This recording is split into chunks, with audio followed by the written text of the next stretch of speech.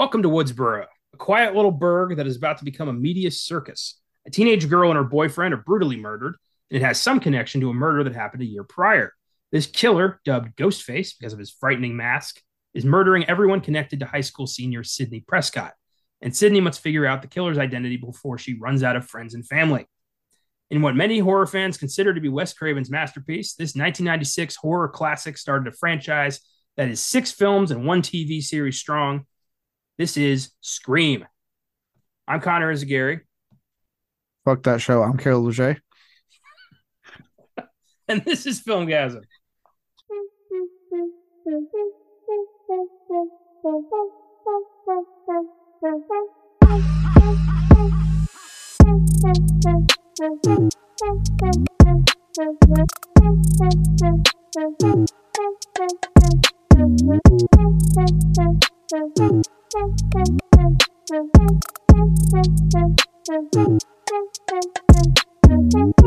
Welcome to the new and improved Filmgasm podcast. In honor of the release of the critically acclaimed Scream 6, Caleb and I are going back to the beginning with the OG Scream, one of the most celebrated films in horror history.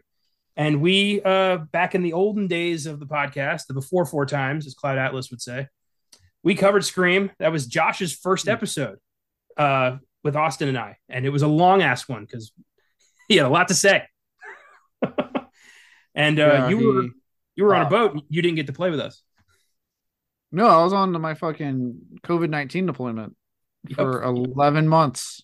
So for anyone who was complaining, unless you had serious shit you were facing during COVID, I know some of us went through some serious shit.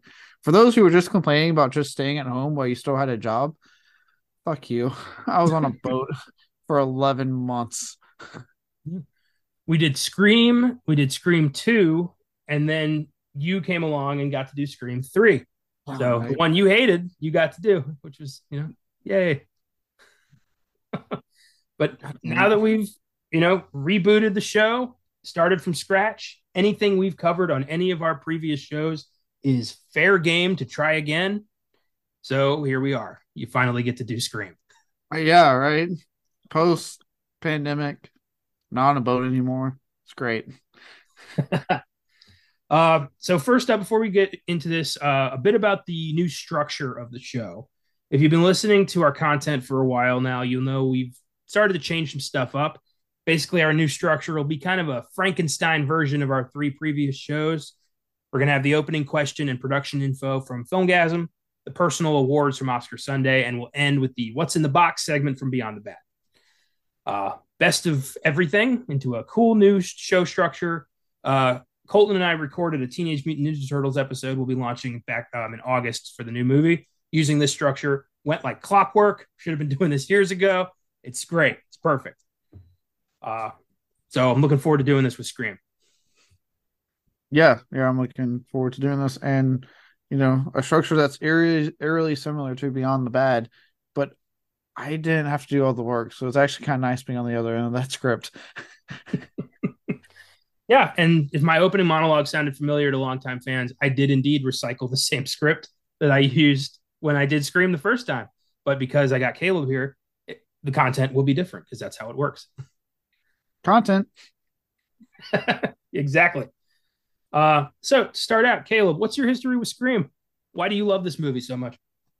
So it was one of the later Wes Craven films I got into. Because I latched on to Nightmare on Elm Street first, and I had always heard about Scream. It was one of those things where I was like, everyone talked about it when I was a kid growing up, and I was like, oh, okay, I want to check this out. And I, every so often would put blind buys on my like Christmas birthday wish list from for my parents for stuff. And I put Scream on there, and I put like all 3 of them because that was back when there was all 3. You could get the DVDs, simpler times. And straight enough, for my birthday, my mom had got me all 3 screens for DVDs on DVD. And I remember she was dropping a young cousin of mine was staying over. They were taking him back to his parents. He stayed over our house for like the weekend. He was getting taken back to San Antonio. And while they were gone, I was like, hey, I can finally pop open these DVDs. And so because I wasn't feeling good, so I stayed behind. And I watched Scream. So the first time I watched Scream, I was sick, which was great. But I fell in love. I immediately fell in love to the point I remember like my mom and siblings came back. I think it was on like Scream 2. They're like, "Oh, we watched." I was like, "Oh, Scream," and they actually watched the rest of it with me, and we ended up watching like the whole thing together. And I have just been in love since. I think it's a film that I know a lot of people say it's a very obviously very rewarding if you're a horror fan and you get all the references. I recently read it was an article on Bloody Disgusting. I forget who the author was, but someone made a good argument for why actually it's a perfect first time horror film because it does like yeah, it's throwing references, but it because of that it gets you very interested in saying like okay, well what else? What other things it's referencing? I kind of want to check that stuff out too. Um, and it's just to me like that perfect blend of like humor and horror and like smart but not pretentious, being too snobby with its smartness. Like it's just like Wes Craven and Kevin Williamson that cannot be talked about enough because it was his tight script that even was the reason this got made. That just it all comes together perfectly in this film. I have loved them since I first watched them. I've had them on DVD. I had the individual Blu-ray releases when I was upgrading. I still got the set that I believe you got me one year for Christmas. That's the set I still have actually to this day. Um, and it's just a series I've watched. Like I've seen at least the first three like way too many times because I just always find myself just watching them one after the other usually. Yeah, I figured. Yeah, this is there's very few horror fans that don't dig Scream. It's because it's so meta, because it's very aware of what it is and it embraces so much of horror history. It's like, horror eating itself almost. And that's great, It's a big meal. Uh I watched Scream for the first time when I was about 14. Uh I'd seen Scary Movie. Uh I had no frame of reference for that. So I just, thought it was a goofy, stupid slasher parody and I was like, "Oh, this is funny." And then I watched Scream. I got it in Netflix DVD in the mail when, that was big. I watched it and I was like, "Oh, this is cool." So I got the second one in the mail. I got the third one in the mail. And then that year for Halloween, I dressed up as Ghostface. I got into that way later than everybody else did. I was like the only Ghostface. Did you get like one of those masks that could like do the fake blood? They Nah, do I like, regular white masks and the ones that can like you can pump like fake blood into the damn thing. remember that, and I remember the like goofy one with the tongue hanging out from Scary Movie. Yeah. Uh, I got the classic, no blood, just black hood, white mask, classic Ghostface costume. And Nice. yeah, they're fun movies. They're enjoyable. They're exciting. I didn't, when I first saw them, I didn't know the twist, so I was shocked every time. Oh yeah, And I was able to avoid the twist. So like each one was like, oh shit, yeah, every single time. Scary Movie did kind of fuck up the twist for the first movie because it's the boyfriend. Like I Oh kind of saw yeah. that one coming. But 2 through 6, no spoilers, which was nice. Uh, yeah, and this has been a long time coming. When we first decided to reboot the show, Scream was kind of the first movie I wrote down because it was coinciding with Scream 6. I was like, we gotta do something with Scream. So I'm glad we did. Yeah, this is always a fun series. A fun series in general. So obviously the first film, what hasn't been said at this point, but it's still always fun to talk about this. Like, the fact that, in case anyone hasn't seen the box office yet for the new one, I mean, this franchise is still very relevant. The new, Scream 6 has broken franchise records and is like far exceeded expectations for its opening weekend. So like it's still going strong, stronger than ever. Yeah, which is rare for a horror franchise like this. I Mhm. mean, the Child's Play remake fizzled out. Texas Chainsaw on Netflix. Like some people liked it, some people didn't. It was pretty divisive. Yeah. Scream Uh has yet to fail. yeah. Even Saw, as much as I love Saw, like let's be honest, the past few films have been two different attempts to revitalize the franchise, and apparently they haven't latched. So we're getting a third attempt with this upcoming one that has nothing to do with Jigsaw, has nothing to do with Spiral. It's just another attempt to rejuvenate the franchise. Go Sox. I can't wait. Yeah. Chucky and Scream are like the two franchises still going strong. Child's Play remake notwithstanding, the actual or like ongoing storyline still going strong. Yep. And as you know, with our last Filmgasm, we talked, or our previous last Filmgasm, when we went in depth on the current status of Freddy and Jason. That's at this point kind of a lost cause. Yeah, I mean, granted, we now have some hope for Jason. I do think that that Peacock show is going to kick some butts. It looks like it already is kicking some butts in Sean Cunningham. But yeah, it's taking a while. Apparently, the last thing I heard with the Nightmare on Elm Street thing is actually they don't know who the fuck owns the rights. My God, you'd think somebody would be keeping track of that shit.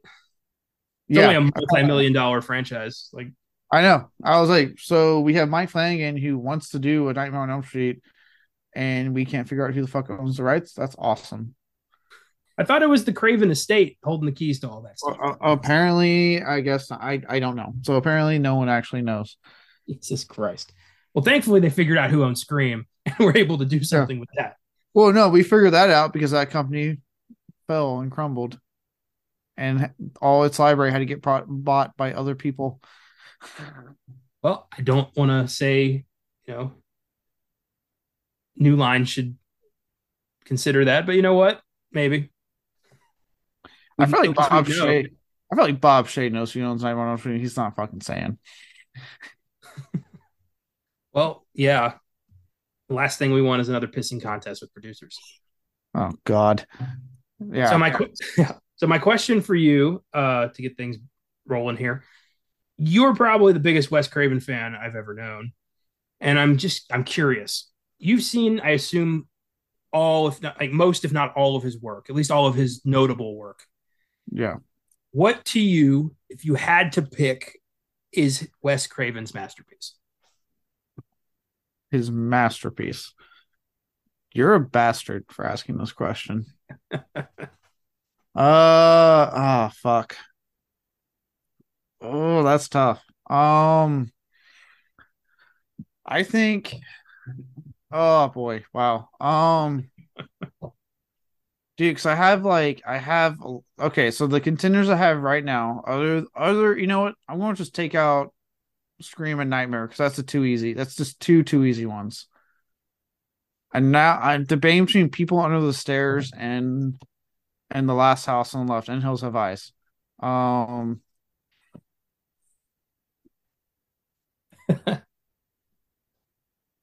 you know what? If you were to take out Scream and Nightmare on Elm Street, I would go People Under the Stairs because as much as I like Hills Have Eyes and Last House on the Left, I like the Hills Have Eyes remake a bit better. Um, I do. I do. I know. Hot take. Wow. But also not that hot of a take because Wes Craven did produce it, so don't come at me. Shut the fuck up. And Last House is great, but like let's be honest, rewatchability for me it's up there. I can rewatch it, but I understand people can't. But People on the Stairs, the reason I say that is because that was a recent watch we did for another Wes Craven centered thing we did. Where I watched that and Shocker, and actually I think there may have been something else.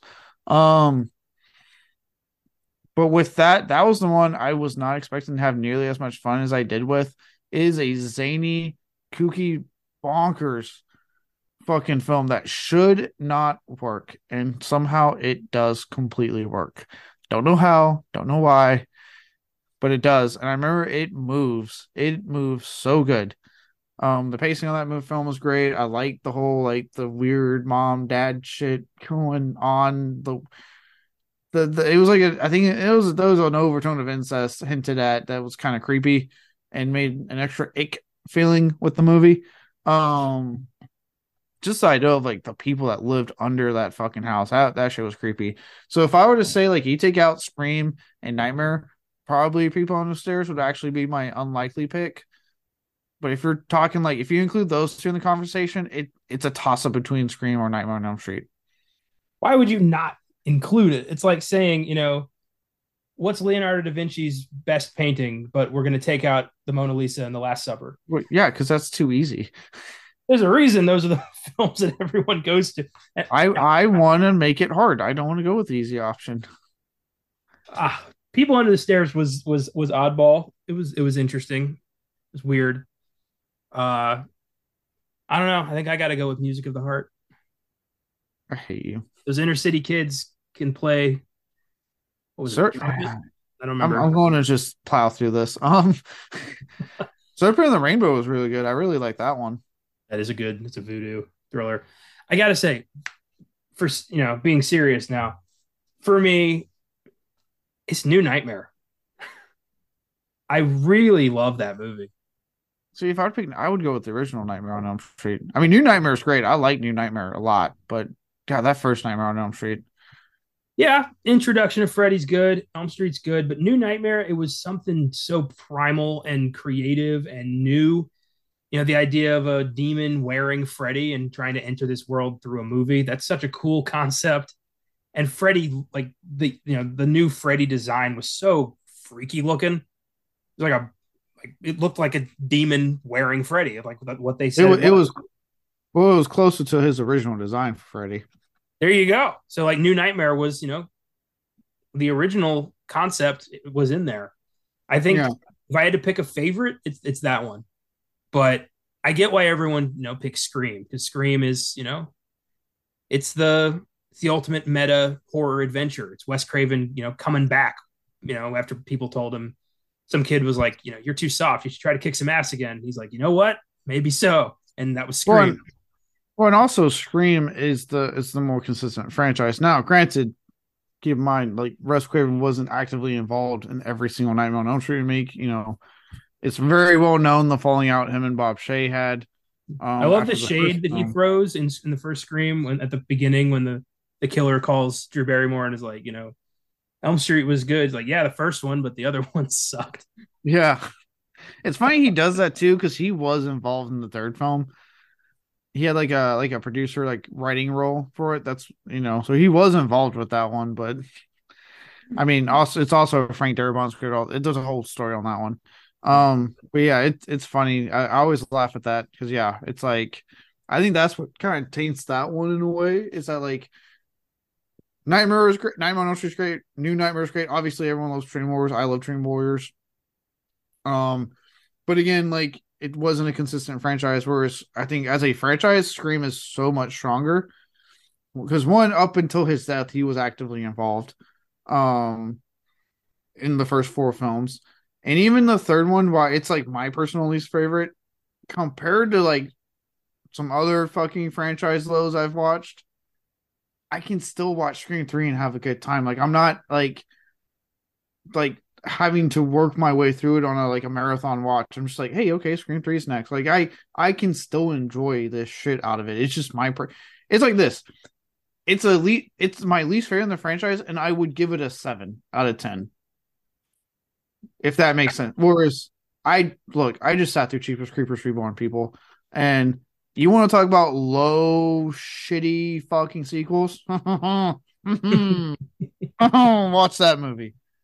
It is, yeah, it's rare for a franchise to be, 6 films in and still exciting and fresh and unpredictable. And, Craven did that for the first 4 films, and these Radio Silence guys have picked up that torch and are carrying it fucking strong.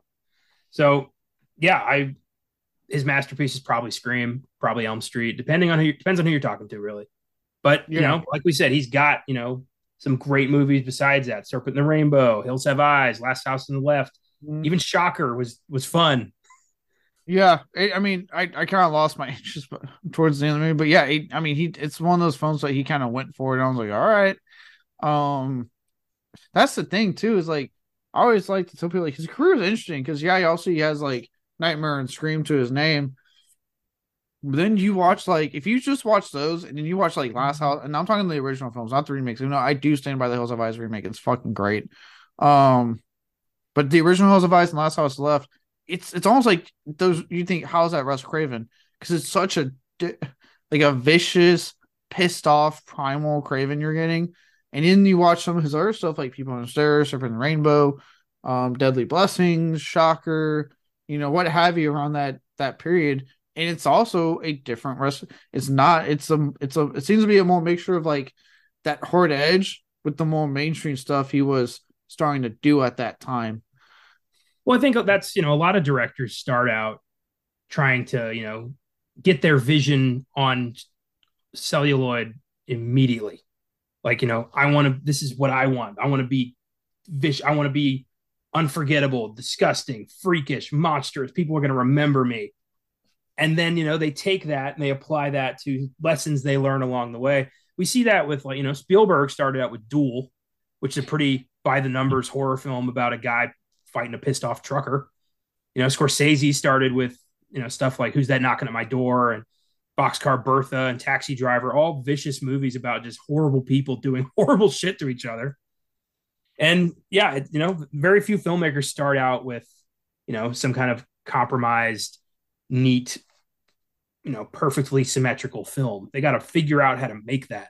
So they're starting out with low budget, gross shit a lot of the time, especially in the 70s. Oh yeah, exploitation flicks were huge at that time. Low budget, easy to film. You can pretty much abuse whoever you wanted to. It's Yeah, that's the beauty of filmmaking in the 70s. No one cared. Yeah, don't want the laws there will now. Oh no, no. There was no union. What are you talking about? Well, there probably was, but you sure as shit weren't in it. You got $50 in cash and had to bring your own lunch.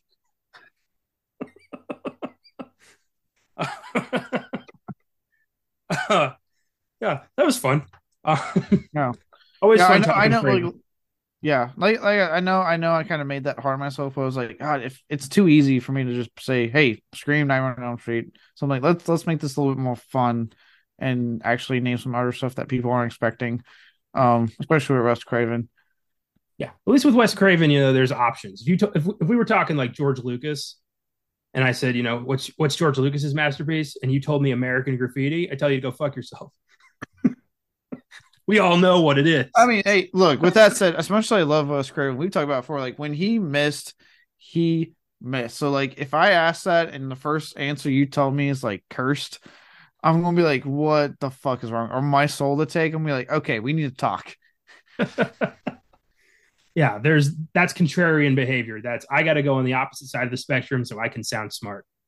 And Yeah. no, we Like saw if those movies. We watched them. We talked about them on the old show. They were shit. We know that. yeah, I love Wes Craven. I don't love those movies. I do want to revisit Serpent and the Rainbow soon. It's been a long time since I watched that. I really like that one. That was a good fucking movie. Be fun to give awards to that. Mm, absolutely. Yeah, that was a good warm up there. I enjoyed that. Let's dig into the production history of Scream. It's actually pretty fascinating how Scream came about. Scream was written by Kevin Williamson, who would also write Scream 2, Scream 4, I Know What You Did Last Summer, and The Faculty. He also created and developed the TV shows Dawson's Creek, The Following, and The Vampire Diaries. He's a Prolific. busy bee. Huh? He's a busy bee. Yeah, prolific guy. I watched his recent film. It's on Peacock. A little shout out to Kevin Williamson. But if you guys are looking for a neat little slasher film, check out Sick on Peacock. Written by Kevin Williamson. It's a COVID set slasher. Where it's about these two friends. Right at the height of pandemic when they were doing the the quarantines and all that stuff. They go to a cabin to get away from people and hang out, and obviously someone is stalking them and hunting them down. Very cool movie, very brutal. The way they, I forget who directed it, so forgive me, I can't remember the director off the top of my head. But the way they filmed it, a lot of the chase scenes are one take chase scenes. And so it's really neat. So yeah, if you're trying to get a Kevin Williamson fix outside of Scream, recent film that came out this year, check it out. Sick on Peacock. I watched it. Really fucking good movie. Cool. I'll put that on my list. I will go check out The Cock. Look for Sick. It's my Joe shorthand. Cock. Peacock. I Yeah, love saying that because it's so off-putting to everybody I've said it to. yeah, good old Peacock. But yeah, good old Kevin Williamson. He prolific guy. Actually, quick update on those who are wondering about that whole. Because I know speaking of I Know What You Did Last Summer. They announced that Legacy sequel. Apparently, Freddie Prinze Jr. doesn't have a script, and he's just now hearing about it. Oh boy, they're pulling a Star Trek 4. Did they say like oh yeah, Prince is involved, and he's like, what? Pretty much, he's like, I haven't seen shit, and they haven't talked to me. My God, why do they do that? It's a great way to make sure the actors want nothing to do with the project. Yeah, I'm like, stop trying to force them to be in your movie by announcing it and then not talking to him. Like Freddie Prinze Jr., look, I've seen it. He seems like a nice guy. All right. I've based off interviews, he seems like a decent guy. So I'm sure you could have easily been like, hey, do you want to do this? Are you interested? We got a script. And he probably been like, let me read the script. Probably wouldn't have been very hard. But now you probably pissed him off. And now he's like, I know.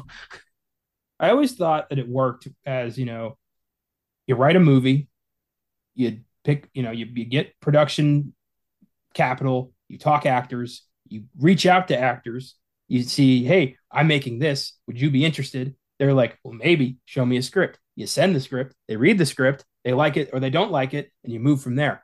But in reality, it's more like we're going to make this and we're going to do whatever we can to get that guy involved, even if we have to guilt him. And Yeah, that's not, has that ever actually worked?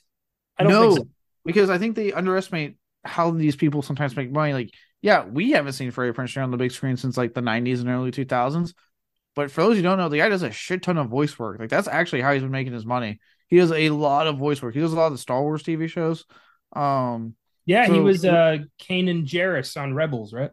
yes, I think he was on. I think he did some other stuff. So he's not hurting for money. He's just doing voice work so he can go home and be a family man with good old Sarah Michelle Gellar, who is also conveniently having her TV come back with that Wolfpack show. So it's like I don't know what you're thinking. Like he's fine. He's not. It's not like he's needing. I know what you did last summer sequel. Don't know why he would just try to pull that shit. Like oh yeah, it's like what they think. Like oh it's Freddie Prinze Jr. That'll be easy. He's like no dude, I got other ways to make money. It's fine.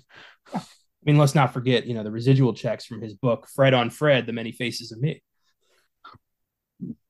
If anybody gets that, I love you. Look, I'll say it. He was a good Fred in my opinion. That movie was perfectly cast, and anyone who says otherwise can go fuck themselves. Look, the live action Scooby Doo films, both of them, I stand by. Most of the first one, but I do like the sequel also. Yeah. Um, yeah, very true. I can tell you that Freddie Prinze Jr., they won't have him for like, I don't know, I'll see you next summer or whatever the fuck they end up calling it. Yeah, they've already used I still know and I always know, so I don't know what they're going to use next. I I, I forgot what you did last summer. I'll never forget what you did last summer. That's pretty good. That's pretty good. You God might want damn to it. trademark that. If this happens and that's the title I see on the big screen, I'm going to be pissed. Oh, yeah, buy the website domain now. You look, you're going to see me in that theater. All of a sudden, just me going, God damn it! Like making a scene in the theater. There's no way it's getting a theatrical release. Let's be honest. Oh, it's getting one. No, no way. Oh yeah, mark Uh, my words. back to Williamson. He was inspired to write Scream after watching a news story about a real life serial killer, Danny Rolling, the Gainesville Ripper. Rolling murdered 5 students in Gainesville, Florida, over a span of 4 days in August of 1990. When arrested, he confessed to raping several victims, committing an additional triple homicide in Shreveport, Louisiana, and also trying to kill his own father. The total body count was 8. He was tried and convicted in 1994 and executed by lethal injection in 2006. I love that he just immediately started confessing to a whole bunch of other shit. Like they had him on murder, and he's like, "Oh, and yeah, there was these rapes. I tried to kill my dad. Yeah, Go talk to I, cops in Shreveport." I Like, traveled all the way to Shreveport to murder people. Like, what the fuck? yeah, this guy was out of his fucking mind and Yeah, executed in 2006. But at the time, he was in prison, and Williamson saw that on the news and was like, "Huh, well, what if a young woman was alone in a house and taunted by a killer over the phone? That could be an interesting story." So Williamson started putting that together, called it Scary Movie. Uh, uh, yeah, I know, right? Kind of funny how that all ended up. yeah, right. That's a whole thing. I'm sure we'll get into it a little bit here, but that's a whole thing. It's pretty funny. Williamson went to Palm Springs to hammer out his script. I love the option of like, oh, I've got to write this script. I'm going to go to Palm Springs. Well, I mean, hey man, he was making that Dawson's Creek money at that time. Yeah, that's true. So he hammered out a script in Palm Springs. He also wrote 5-page outlines for 2 potential sequels, Scary Movie 2 and Scary Movie 3. The script was bought by Dimension Films, which was owned by up-and-coming production moguls Bob and Harvey Weinstein. You may remember them. You may remember this studio. Dimension Films. Ugh. You might still see their logo when you watch the first 4 Scream movies. Yeah, when you're watching a horror, a genre film made in like 2005, this might be a logo on there. It's a good chance. They were, to their credit, they were prolific with coming out with shit at that time. They seem to really hate horror, but they came out with a lot of fucking horror films in that company. It was like a hate fuck relationship. They hated horror, but they needed it. They got money for it. They knew it was success. They knew it was successful, so they were like, "Ugh, fine." Yeah, fine. We'll release something so we can make more money. Wes Craven was approached to direct by Bob Weinstein, who knew that Craven was a master at bringing horror and comedy to life together on screen in a believable way. Craven had already been interested, was trying to bid on the project himself, so everybody kind of was like, okay. But of course, at the time, Craven was also like, "Is this all I am? Am I just a horror clown dancing at the foot of the producers? Is that all I am?"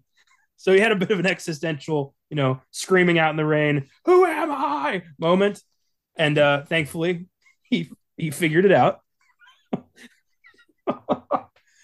He was worried. He's like, "I've only made horror films. Is this, can I do anything else?" I have, and look, this is kind of bad, and mostly because of the monsters that the Weinsteins were. But for some reason, I just had the image of them with Wes Craven room going, "Dance for me, Mikey, dance." Oh, Jesus. I know. And I'm like, God, they just had to be monsters to make that joke so less funny. But God damn it. But, you make very successful horror films mostly, since the 70s. And that's pretty much all you make. The only non-horror film he really made was 99's Music of the Heart. So everything before that. It is one of those things with Wes Craven where, like, I get where he's coming from. Like, obviously you want to branch out, and it's not like he's the first horror director to have that moment. We've obviously seen it in more recent times with, like, Rob Zombie has always expressed interest in branching out, but, like, let's be honest, his name is Rob Zombie. I'm saying this as someone who absolutely loves all his music and a good chunk of his movies, so I'm just saying. You're not going to see that on an Academy Award-winning film anytime soon. That'd be beautiful. That would be actually kind of amazing. Rob Zombie does like a Holocaust drama that's like super tasteful, and he wins Best Director. He goes up there in his like horror cowboy get up at his concerts. It's like, I want to thank the Academy. That'd be the best day ever. He just was like, "Dracula, yeah." Oh God, the fucking internet would blow its fucking mind at that thought. But obviously, he's expressed another big one who did break out. Eli Roth obviously kind of had his touch with it with some more mainstream non-horror stuff recently. He's luckily going back for the Thanksgiving movie that I'm beyond excited that he is finally making. Yeah, if you haven't heard the Thanksgiving trailer in Grindhouse, he's finally turning it into a fucking movie. It's happening. It's been getting cast. Patrick Dempsey's in it for some reason. It's Spyglass Media, randomly, the same company that did Scream, picked it up recently. It's happening. Like, I cannot wait. I was excited when you said Dempsey. I don't know why he's in the movie. I saw that. I was like, why is he in this fucking movie? Yeah. But we've seen it happen, right? They want to float. Eventually they come back because they either love it, all the studios, audiences do it. I do think it kind of sucks. It's kind of like when a comedian wants to do something serious and audience is like, "No, you're a comedian." Like, again, people, like, it's okay if they do something different. Like, at the end of the day, you can still go back for these horror directors to the horror films, for a comedian to the comedies. Like, those aren't being taken away from you. You can go back to those. It's fine. What's wrong with letting them experiment and try something out? So I get the frustration Wes Craven was having. A lot of other horror directors, have. Obviously, like, look at James Wan. He's one of the biggest name horror directors around, but he still was taking the time to get outside and play in different sandboxes. Obviously, he did Furious 7, um, and the recent, the two Aquaman movies. So I say let them fucking have their fun sometimes. Yeah, well, I wouldn't want to be pigeonholed either. People like to experiment, see what else they're capable of, and that's not, just in creative, in the creative world. People do that with their careers. People do that with, the place they're living. If you're just, if you just kind of stay in your lane your entire life, and you don't, you never leave your town, you never, try new things. Like it's a boring, miserable life. And when you're a creative, that's staying in one genre or staying in one franchise. That's the creative equivalent of never leaving your town. So you want to branch out there. You want to see what else you're capable of. You want to create. And I would never stifle anybody's desire to create. I don't get why some people do that. Yeah, and to me, like if you let them do it, a lot of times when they do eventually find their way back to kind of like what they're known for, it's usually better for it. For me, James Wan stepping out of filing, kind of letting go of the Conjuring franchise directing wise, and doing like Furious 7 and the Aquaman movies. Because of that, when he came back to horror, we got Malignant, which to me was fucking great. I loved Malignant a lot. So it's like, let them step out, because then when a lot of times they come back, we get a much more recharged. They're much more in the game because they're not feeling burnt out anymore because they had that time outside the sandbox and to do something different. And they're like, "Hey, now I want to go back. Now I'm interested in going back and doing this." So I say let them. You know what I mean? Yeah, I think the best example of this recently is Jamie Lee Curtis. She started out in horror. She became, one of the notable scream queens. She did a bunch of horror movies. Then in the 80s, she started branching out into comedies, started doing stuff like Trading Places, A Fish Called Wanda, then, did a True Lies with Arnold, Freaky Friday remake. Like she became, she branched out. She tried other stuff. And then she came back to Halloween in a big way. And then, did Everything Everywhere All at Once. Now she's an Oscar winner. And, Mm-hmm. Sometimes people just need to test the waters, see what else they can do. And I like that. I like when people do that. Yeah, it to me it makes better artists. You know what I mean? And the reason I say like the comedy things, I know people that when I say that I'm usually talking about Adam Sandler nowadays. So many people are like, I don't want to watch Uncut Gems because he's not being funny. Okay, well, what do you want to keep watching these subpar mediocre comedies he did? And no offense to Sandler, we've established when we did our Waterboy episode on our old phase of the podcast. I do like the guy. He seems like a nice guy, and I do like a lot of his comedies. But like, let's be honest, for a while there, most of his comedies were mediocre.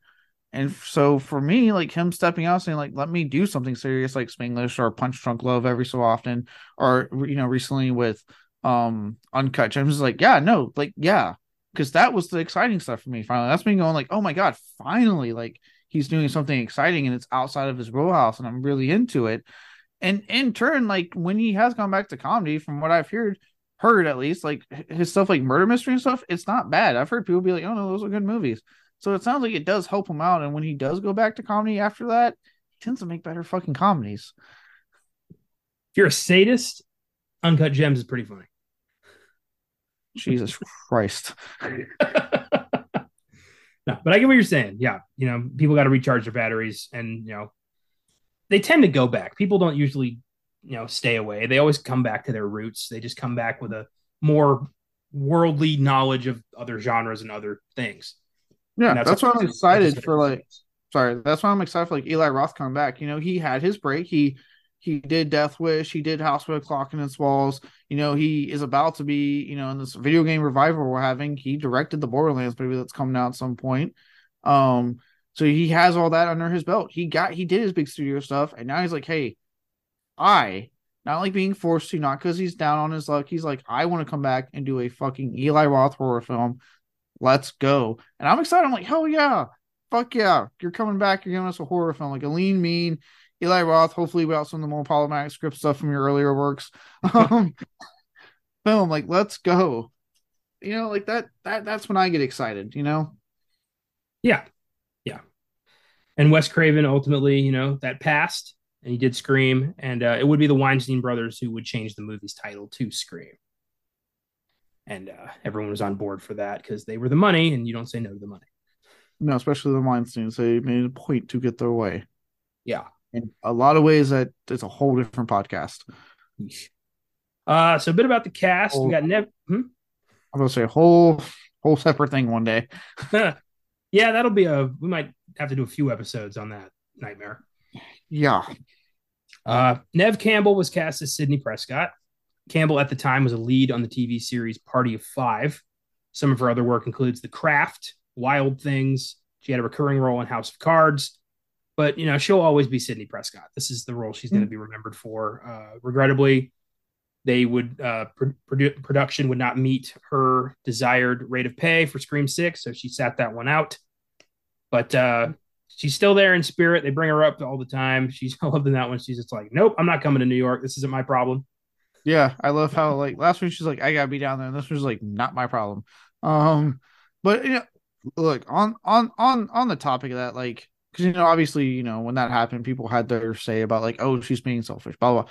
No, she was absolutely, as far as I'm concerned, in the right. I 100 like with I know a lot of the cast, all the crew supported her decision. Like they were actually quite against the higher ups at the studios that were kind of that fumbled this hard on that one. Um she has a point. She's been tied to this franchise. And don't get me wrong, nothing against like obviously stuff she's done outside the franchise. I know a lot of people like Wild Things for at least guys for different reasons, and we don't have to talk about that. We'll keep it on the download, guys. It's fine. Um, but like she is the face of this franchise. Like she's people when they think Scream, she's one of the first things that pops up in people's heads. So it makes sense that she won a certain amount of money. It absolutely makes sense that she's like, look, I have been a part of this franchise since the beginning. I am the star of this franchise. Like, this is what I need to get paid to be, compensated for this movie.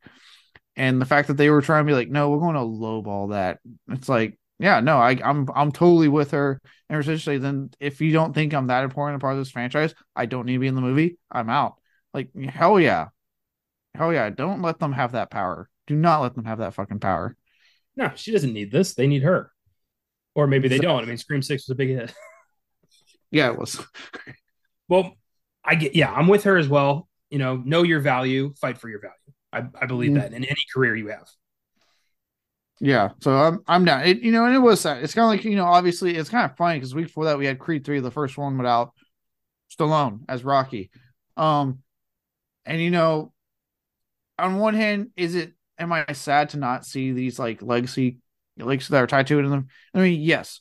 At the same time, one day, and I was talking about with some guys at work about it. One day these franchises will continue long after they're in real life. These actors have passed, and not to get like too grim or anything, but like it will. I mean, always to me the prime example of that is the James Bond franchise.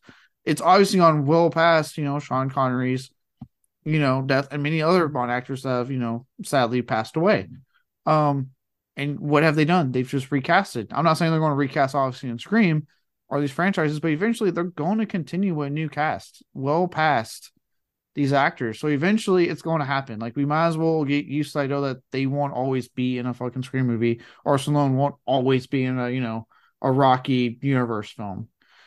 Yeah, the IP exists as its own thing at this point with these big multi-million dollar franchises, and they're going to be alive for generations with actors, maybe a reboot, maybe a requel, maybe a retelling, maybe a adjacent. You never know, but Yeah. that's just how films work. Yeah. At the end of the day, if you want to watch the ones with these actors you love, they still exist. You can still go back and watch all the Rocky films with Stallone. You can still go back and watch Power Screams with Nev Campbell. They exist. You can go back. I literally watched the original for this podcast, and guess who was in it? Nev Campbell, because it's not like you can change a movie that's already at. Well, okay. How many times is George Lucas going to come up in this episode? Well, and then I said Rocky. I was like, oh shit, the fucking Trago cut. Rocky 4. It's literally just no more Polly's robot. That's the I whole. heard. That's I heard it. there's. Well, I heard those R scenes he actually adds into it. Oh, I heard Um, it was just like I cut the robot. You're welcome. no, there's other scenes he adds into it. I'll have to check that Um, out then.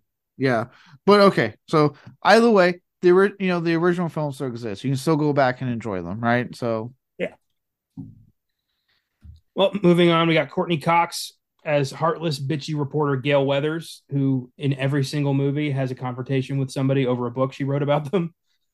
She is every time, consistent. all 6 movies. She is consistent. All right, I give her credit. I did like how when they tried to punch her in the new one, she dodged like used to it, and then that fucking second one just got her. I was like, hell yeah, didn't see that one coming, Gail.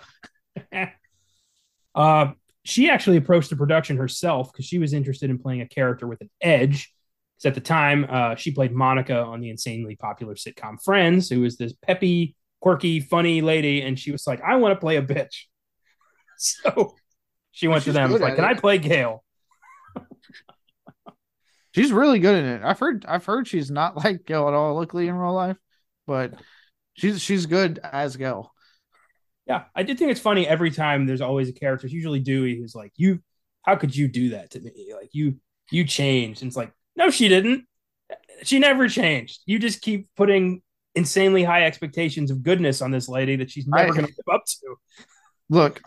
I love Dewey to death. He is. I'm with the fans. He's a great character, but my God, he could have found someone better. Yeah, and in these new movies now, it's Sam and her sister being like, "How could you betray us like that?" It's like, is anybody going to get on board with what this chick's about? She's a journalist, a tabloid journalist who writes true crime novels in which she makes a fuck ton of speculation. It's what she does. I'm not even gonna say a fuck ton of money because her condo in that movie was nice. I was like, in you are in making money. Manhattan, that's a Yeah, $1 million plus up luxury condo. upper West Side, as they point out, like she was living nice. So I was Yeah, like, she's making a shit ton of money. yeah. I kept yelling at Ghostface like, "Oh, that's so much money. That table was expensive. Like, no, stop it." The boyfriend was expensive. Why did you do that? Oh, that dude that she didn't even like. What did he say? Like, your boyfriend didn't put up a fight, and she's like, "Yeah, I guess not." Like, wow, true love, huh? It wasn't like look. She's still a lady with needs, even though she's getting older. She's still a lady with needs, and that's all that guy was. A What was his young name, muscle Gail? man. What was his name? She doesn't remember. He was a young muscle man that fulfilled her needs, and that was it. Yeah, I bet he's in her phone under like Beefcake Tuesday, and then there's Beefcake Thursday. She doesn't have Dewey anymore. She needs something. Uh, Skeet Ulrich was cast as Billy Loomis, Sydney's boyfriend. He had already worked with Campbell before in The Craft, and he was cast because he gave off a young Johnny Depp vibe, which, yeah, I could see that. Yeah. His career as a leading man never really took off that much, but he did return in cameo appearances as Billy Loomis in Five Cream and Scream 6. Yeah, and I think he had a pretty good TV career. Like I think he played like a dad for one of the characters on that fucking Riverdale show on CW that's been like ongoing. I think it's just now come to its conclusion. Yeah, But he was. yeah, he was on that. So I mean, he had a thriving TV career. I think what hurt him young is that he just looked so much like a young Johnny Depp. But from what I've gathered is that admittedly Skeet Ulrich is better to work with on set than Johnny Depp is in his later career life. Um, so time and also it seems like time's been much kinder to Skeet Ulrich than it has Johnny Depp. I'm just saying, like when I saw, I was like, "There's no way that guy's in his 50s. There's no fucking way." Well, in Five Cream and Scream 6, they are probably doing some de aging. No, no. Have you seen him without the DH? He still looks incredibly young for like 50 Oh, something. good, It's uncanny. good for Skeet. Yeah, He got a stupid ass name, but I like I him as want to know Billy. how. I want to know how you got that name. I don't. I do. David Arquette plays Officer Dewey Riley, everyone's favorite human-sized gummy bear. Yeah, because he's awesome. Dewey's the best. Arquette was approached for the role of Billy. He asked to read for Dewey instead. You Really? imagine Arquette as Billy? What? No, I can't. I can't see that. They were like, you should play the hard ass killer, and he's like, I want to play the goofy cop. Just, Uh, Craven liked Arquette's softer, funnier approach to the role and cast him. I guess the Dewey originally was not this kind of clueless, almost teenager idiot, but Arquette played him as this kind of, huggable cop, and they were like, you know what? it's nice to have a little beam of light in this dark movie. Yeah. I mean, it worked out because over the years, Dewey really became like to me the heart of the franchise. Um, so it worked out in that like it, and they even say it in Scream Six, and it's true. They point out Dewey when Ghostface like Dewey was a fan favorite character. I'm like, he is. Fans love Dewey. Like he is absolutely the heart of the franchise. So it worked out in their favor, and it's all because of David Arquette. Like I remember watching Scream 2022, and when he comes back after they talk to him, and the moment like they get to the house and you hear his theme song playing, and he walks in, I remember sitting there going, "That's right, the sheriff's back in town, boys." Like I was excited. I was like, "Yeah, Dewey's back, yes." In case you guys didn't know this, David Arquette and Courtney Cox were married for quite a while. She was Courtney Cox Arquette for a bit. They got divorced in Their 2013. yeah, their relationship in the movie closely mirrors that of their real life. They met on Scream. They were, I think, married by the time Scream 2 or 3 rolled around. I think we're having issues by the time Scream 4 rolled around. Divorced shortly after, and then obviously Scream 2022 acted appropriately. Yeah, I mean, I don't know what happened with them, but it is weird that their relationship was like similar to Dewey Yeah, and I was kind of surprised because it seemed like they were really into each other. So I was like, I wonder what happened. But hey, life is complicated. So unfortunately, the romance was not meant to be. and Arquette has appeared in a bunch of stuff, but Scream's going to be what he's known for as well. And I'm I've gotten a lot of flack for this when I've said this to Scream fans, but I'm glad he's dead. God, you son of a bitch. Dewey tempted fate way too fucking long. You don't survive that many goddamn stab wounds. Okay, your point. So I'm glad he didn't survive the ones in Five Cream. He could have Finally, just not been. He could have just not been stabbed in the new Scream, and nah, he I been needed fine. to, he needed to go. It's No, time to go. you're a monster. You are a monster. How dare you? He had like nerve damage in I Scream hope 2 and Ghostface is in your disappeared in guy. Scream 3. I hope your Ghostface. I hope Ghostface is in your house right now. Okay, that's what I hope. How dare you? No, Dewey was no, no. No, I wanted him to go. you're you're a sick bastard. How dare you? This is what I yeah. This is how I. This is How I've had this conversation with other people. how dare you? You piece of shit. God. I It was was like, cheering. look, what God, what the fuck? God, I'm about to just cut this off right now. We're about to just end this podcast right here. Keep it up. All right. Keep it the fuck up. With that said, I did like how they took him out in that Scream movie. I thought he went out as Dewey should have gone out, and that is a goddamn hero. All right. Goddamn hero. You got distracted by Gil. Why did you call him? Why? Still hurts. Um Also, like I do agree with the fans that like look, spoilers for Scream 2022 if you haven't fucking seen it yet. It's been a year. But that was I think supposed to be Amber that did that one. There is no way in hell, as cool as that like that fucking brutal that death was, there's no way in hell she picked that man up. Yeah, I was you're not like, really supposed to think about that in Scream, like the logistics of who's behind the costume and what they're doing. yeah. Nah, I was like, there's no way in hell, especially because like Arquette, one of them. For those who do, he's a very eccentric man to say the least in real life. Um, but he apparently wrestles, and by the time he was doing Scream, he was in really or the 2022 one, he was in really good shape because he's wrestling. So I'm like, there's no way in hell you picked up a Dewey that's in very good shape, apparently, and you're the Amber character. Not no offense to the actress, I'm not saying she's not strong, but I don't know. she's tiny. She was very tiny. Matthew Lillard was cast as Stu, the sort of clown of the group. He is known mostly for playing Shaggy in the live action Scooby Doo movies, also had a minor but significant role in the Twin Peaks revival. And And he also voices Shaggy in several of the cartoons now. yep, he is Shaggy. No. And yeah, he's hilarious and awesome and weird. And I like that he's gotten kind of, fans have kind of rallied behind him for several different things he does, and have just like given him a lot of support. Yeah. Well, I mean, apparently he's a super good dude. And I know when he does the conventions, I mean, obviously he'll do the convention circuit on his own, but a lot of times when he does the convention circuit, he'll do it with Skeet Ulrich. And they'll have Ah, like tables next to each other.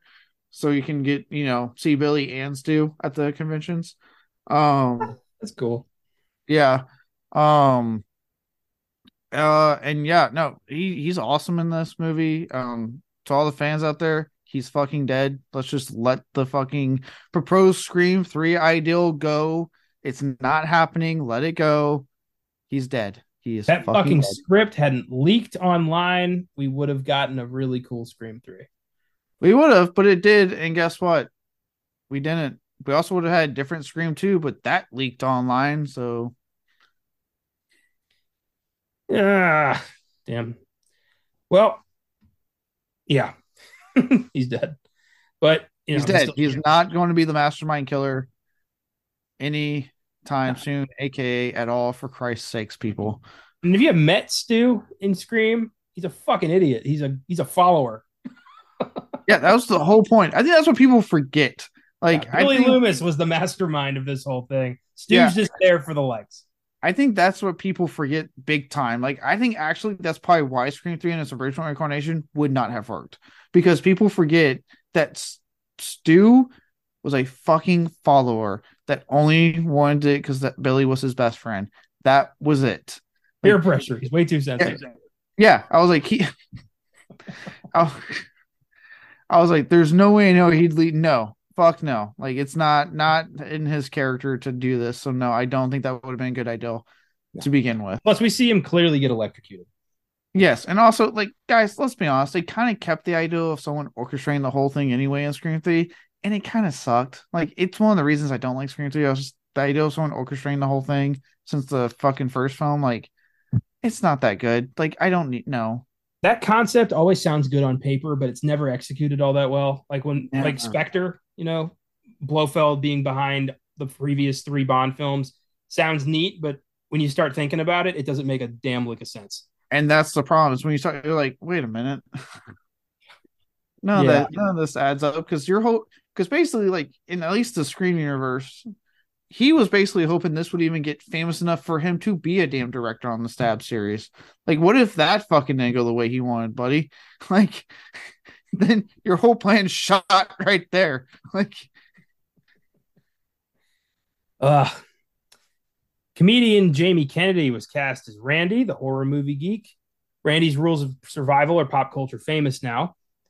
Kennedy has also appeared in such films as Malibu's Most Wanted, Enemy of the State, Three Kings, Jay and Silent Bob Strike Back, and Son of the Mask, which effectively tanked his career.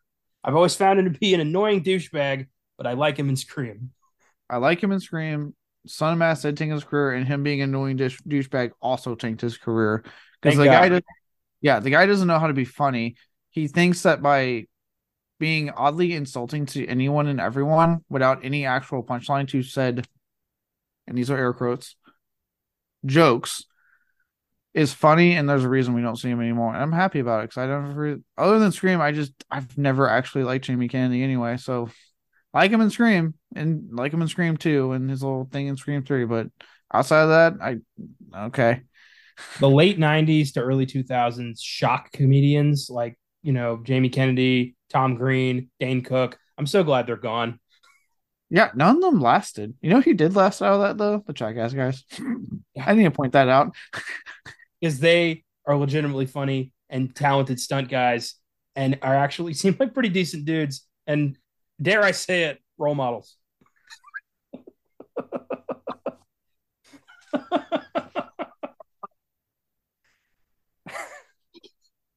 I mean, yeah, I guess. I would not have Bam be your role model currently, ladies and gentlemen. Don't let that man be your role model. But there, guys, sure. Uh, there was this commercial at the Oscars for like during the commercials there was a new show that Johnny Knoxville and Eric Andre are doing called like what was it, the prank something, I don't remember, but they did the commercial like the Ghostbusters commercial in the movie. You know, are you troubled by strange noises in the middle of the night? They did it like that, and it was so awkward. It was great. So look that up. It's like Johnny Knoxville and Eric Andre have a new show. I gotta watch that because I usually like Eric Andre's like. 'Cause I know she's very inspired by those guys, so I usually like his shit. So I'll definitely check that out. Um, Rose McGowan was cast as Tatum, Sydney's best friend. She would go on to appear in the TV series Charmed after Shannon Doherty was kicked off for being a bitch. Yep. Oh yeah. She also became Robert Rodriguez's leading lady for a while after he left his wife for her. Yep. She They're no started longer Planet together. Terror. Yeah. She started Planet Terror, was going to star in that Red Sonja remake that never happened. And yeah, she kind of became one of the outspoken voices against misogyny in Hollywood, but everyone on the right side of this was like, please stop talking. Yeah, it was a weird thing. Like, I'm not saying, look, real quick, not saying she didn't have like legitimate like things to say, but it was kind of funny that people were like, okay, you can shut up now. I think because like then like as she was saying shit, I think allegations against her started popping up. So they're like, wait a minute, you can't sit there and say this and then have allegations pop up and also, be the reason the dude left his fucking wife and like 5 children. Rodriguez has a shit ton of children. Yes, he does. Yeah, that's how I hate these fucking home wreckers who show up, seduce the director, I know that I'm not saying he's not at fault. He's a fucking moron for doing that. Oh yeah, absolutely. Johnny Depp, same shit for leaving his, partner for Amber Heard. Yeah, absolutely idiots on their ends as well. No, they're not excused. But the women knew what they were doing. They were trying to fuck married men. So everyone's an asshole in this equation. Yeah. Except for the original partner. I feel bad for them. Yes. So now with that said, I'm sure, the stuff you said about Weinstein is probably very valid. Because as we learned that human being was a fucking monster. Yeah. Harvey Weinstein was a monster. Yeah. But pot Colin Keller back when apparently she was also bad. And it's why we don't see her anymore. Finally, we've got Drew Barrymore in her brief role as Casey, the second victim, if you count Maureen Prescott. And the boyfriend. So third victim, I guess. Yeah. At this point in the movie, technically, yes. Yes. Barrymore is the biggest star attached to this film, which is why everyone freaked the fuck out when she was killed in the first 10 minutes. One of the biggest shocks in horror history. She approached the production herself, originally signed on to play Sydney, but unexpected commitments arose. So she had to, she wanted to be involved, but she couldn't commit to the whole movie. So they settled on a sort of pseudo cameo role in the beginning. It was her idea I think when it popped up, it was like her to be like, hey, wouldn't it be cool if we did this? Because people are going to assume I'm in the movie for the whole thing. She's on the poster. Like, it set the tone for a unpredictable film. It's like, holy shit, they just killed Drew Barrymore and the movie just started. What do we do now? Everyone felt unsafe. Yeah, like, oh shit, what are we going to do? Yeah, and her name's like one of the most prominently, like, it's not like they just hide her name, like it's on there to trick you, like, hey, look, Drew Barrymore, we got her. Yeah, if I'm not mistaken, I think she's like the biggest face on the poster. I believe so. I know she's like up front in the cast. Yeah, I'm looking up the poster right now. I think she might be literally the face actually in the background. She might be, but she's like right up at the front. Biggest head on the poster, apart from the big head in the background. It's very prominent. It looks like she's the main character of the movie. Yeah, that's fucking mean. to fuck with audiences like that. I'm impressed. Look, unlike DC's marketing for their upcoming film, that's what you call smart marketing, folks. Yeah, exactly. Scream has an IMDb score of 7.2, Rotten Tomatoes score of 79%. Was a massive hit, grossing about 173 million on a budget of $14 million.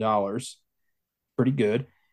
It spawned 5 sequels to date and a TV series that nobody talks about anymore because apparently it was dog shit. Yeah, I watched the first couple episodes and quit. It was bad. Fuck that show.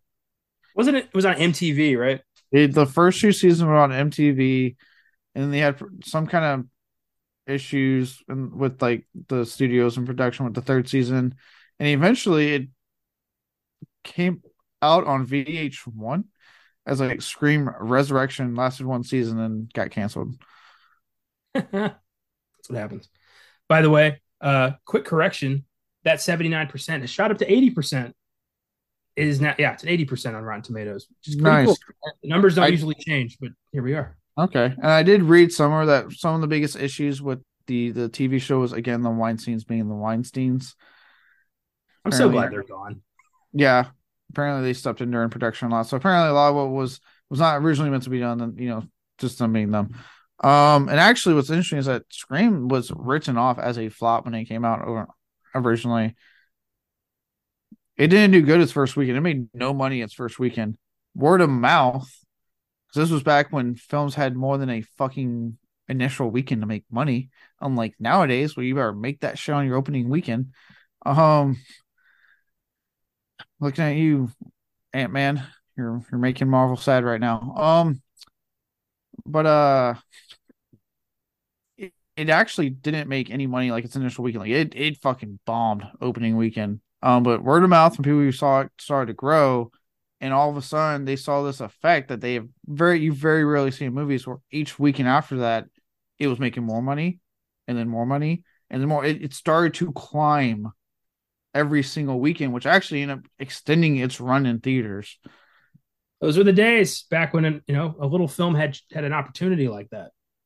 Now, if you don't gross $1 billion in 3 days, you're a failure, and we move on to the next thing. Yeah, the Fucking crazy. closest we've gotten to that, the closest we've literally gotten to that happening in more recent times was the Terrifier 2 last year. Um, Making more and more each weekend and beating Black Adam, which, in case anyone's wondering, Dwayne Johnson still can't shut the fuck up about it. I just saw that apparently he said something else about the thing and how he feels left behind with the DCU moving forward without him. I feel like we should all send him get well soon cards with Art the Clown on them. Right? Why does he I he so doesn't black, Adam.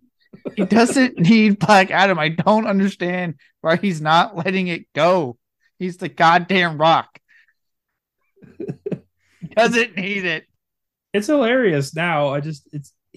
Something broke, and there's a crack in the rock. Yeah. Dude, I haven't read, I need to read the article, but the headline was basically him just like whining about being left behind in the, announced DCU slate. I'm like, oh my God, let it the fuck go. We can all smell what the rock is cooking, and we don't like it. No one likes it except him. Uh, Critic consensus on Scream reads: horror icon Wes Craven's subversive deconstruction of the genre is sly, witty, and surprisingly effective as a slasher film itself, even if it's a little too cheeky for some. So, okay, of course. Yeah. I like how they just Some had people to, might not like this, and I love surprisingly effective, like it was a fucking accident. right? And I also like how they say like, even if it's too cheeky, as if like, yeah, that's the point, jackass. Like, it's meant to be cheeky. It's God damn it. What is this? Some kind of amusing film Look, for man, anybody to enjoy? Fuck you.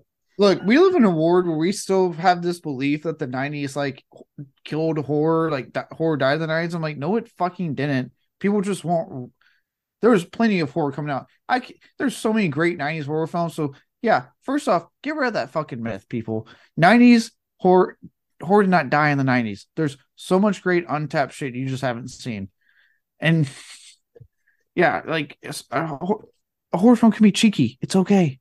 It's okay. To paraphrase Men in Black, horror is not dead, it just went home. I don't get why this like need every few years to like horror keeps having to, justify its existence to people every few years. It's the only genre where critics have to be like, why is it still here? Prove to me why you're still here. Dude, it's so weird. Like last year, I was seeing it last year. They're like, horror's big at the box office again. All fucking year. Because as we've established, 2022 was a really good year for horror. But I was saying, I'm like, it never went. Did we forget that like most of 2021's box office was saved by the horror films coming out that were big fucking hits and not the non-horror stuff that people were like, I'm not watching that. Yeah, it is weird. It's I I've always enjoyed it. Clearly, audiences have always enjoyed it. It's these critics who keep like suffering severe memory loss and forgetting that other people watch Dude, these movies. I can't imagine what they're going to say when Evil Dead Rise comes out next month. A film that, by the way, for those who are wondering, was supposed to be an HBO Max only release, but tested positive through the roof so well on test screenings. They were like, theatrical. This shit's going to do good. I'm sure they'll say. I'm sure whenever we finally get Final Destination 6, I know they've announced that as well. It's getting worked on. Oh, I'm sure they'll say the same thing then. If it's a big hit, like it's every fucking time they say something like this when a big hit horror film comes out. It's always a shock. They're always like, "Can you believe it? Horror is making money." Like, yeah, Yeah, yeah, I can believe it. It no, happened last no, year. It happened the year before that. It's happened the last 100 fucking years. yeah. Not only can I not believe it, it's really less surprising when you attach it to a fucking franchise installment.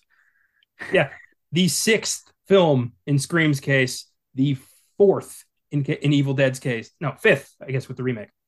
Yeah, so fifth, and they're gonna be like, "Oh my god, Evil Dead is a successful franchise." Like, yeah, we know that. Yeah. Stop Moreover, it. it's why it's still getting theatrical releases. God damn it. No other, like, you don't hear that with like Star Wars or Fast and Furious or Marvel. They're always like, yet another success. But with horror, they're like, can you believe it? Holy shit! What a upset! Yeah. If anything, can we apply that to Fast and Furious more often? Can we question how we're still going? But I, Fast, but horror's a surprise every time. Not the one about the fucking racing family. That's just a fucking family that's of international spies now. No, horror's still the fucking upset people. yeah, I can't. It's got a racist vibe, but I know it's not about race. You know what I mean? There's someone's getting like persecuted here. I don't know who it is, but it feels like there's an ism here that I can't quite place. It's so weird, dude. It's so fucking weird. I seriously, like, I'm trying to think. Yeah, because okay, March we still have that DC film that might be good. Who knows what fucking DC. We got John Wick 4. Oh my god. I'll say it, Dungeons and Dragons, fuck off, ladies and gentlemen. That shit looks good, okay? So we Fuck don't off, have ladies and gentlemen. I love how rude and polite that is. yeah, Dungeons and Dragons looks good, okay? Come at me. Well, But when John Wick 4 comes out and is inevitably going to be a big success, nobody's going to be like, "Can you believe it? John Wick 4 was a hit, even yeah, though the first three were hits, and everyone was looking forward to this." yeah. But that's what I'm saying. Like, so we have several films that no one's gonna be surprised are hits, especially John Wick 4. But when Evil Dead Rise comes out in April, they're gonna be like, can you believe this shit? Evil Dead Rise? It's a huge hit. Would you look at that? I'm like, yeah, no shit. There's been like 5 of these films all released in theaters. Like, no, okay. Evil Dead is a very successful IP with video games, comic books, a TV show, cultural significance. Put Sam Raimi and Bruce Campbell on the map, but everyone's going to be shocked. And you know what's funny? Even when they make like with Chucky, Child's Play made the transition to TV. You still saw it at first with some critics. Can you believe Chucky is good and holy shit, it's shining on TV? Like, no, I color me shocked that when you have the original creator still attached, that he was able to successfully make the transition to TV. Color me fucking shocked, critics. Oh my god. You know what I think we should do? I think we should start reacting that way to standard like franchise tentpoles. Like when Guardians of the Galaxy 3 comes out, I think we should do an episode where we're like, holy shit, what a complete upset shock. Can you believe it's a huge hit? Who would have thought? It's only coming off the heels of $2 billion successes. Like, yeah, whoa.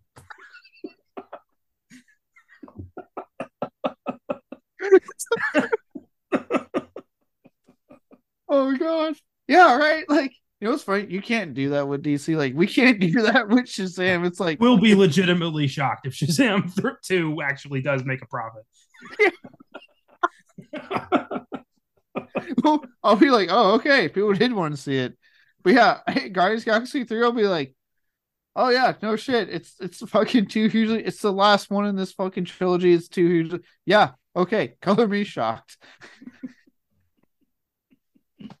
I just want some consistency. I mean, a successful franchise is a successful franchise regardless of genre. So why are we doing this with horror genres, like horror franchises, and not the other ones? Yeah, Either everything's a hit equally, or shut the fuck up. they won't. When Saw fucking X, I know it's Saw 10, but I never like calling the 10th films 10 if they use the X. To use the Roman numeral, I always call it X. So Fast and Furious X is Fast and Furious X. Don't give a shit. Um, After when we, Josh called it socks, that's all I can see it as.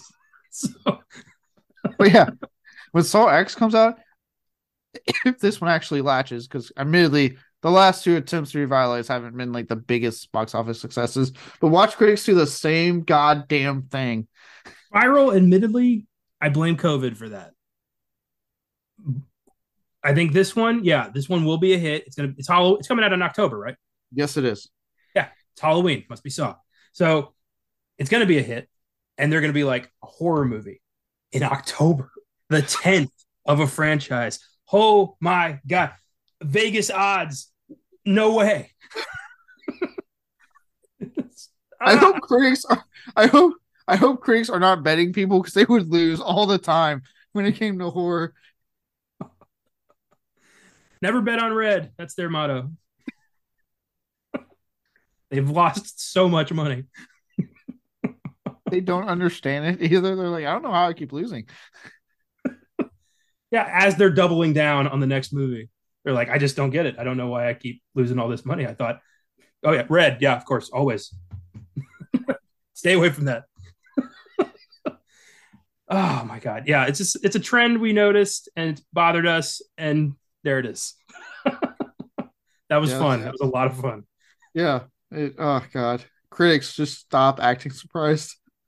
Oh my god. Uh, the first five Scream films are all currently streaming on Paramount Plus. If you all haven't seen them and you want to watch them, Scream 6 is in theaters as we speak and doing great. It's, it's a huge shock, but it's doing great. Like, oh yeah, that whole rant. And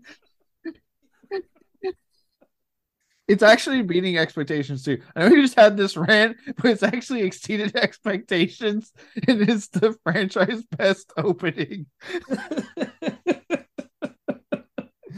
Oh, oh, oh, that was fun. Oh, Oh god. okay. With that, let's give some awards to Scream, the original Scream. Are we going to do that other thing we talked about before or after the awards? We're gonna do that after. Okay. We're gonna close with that.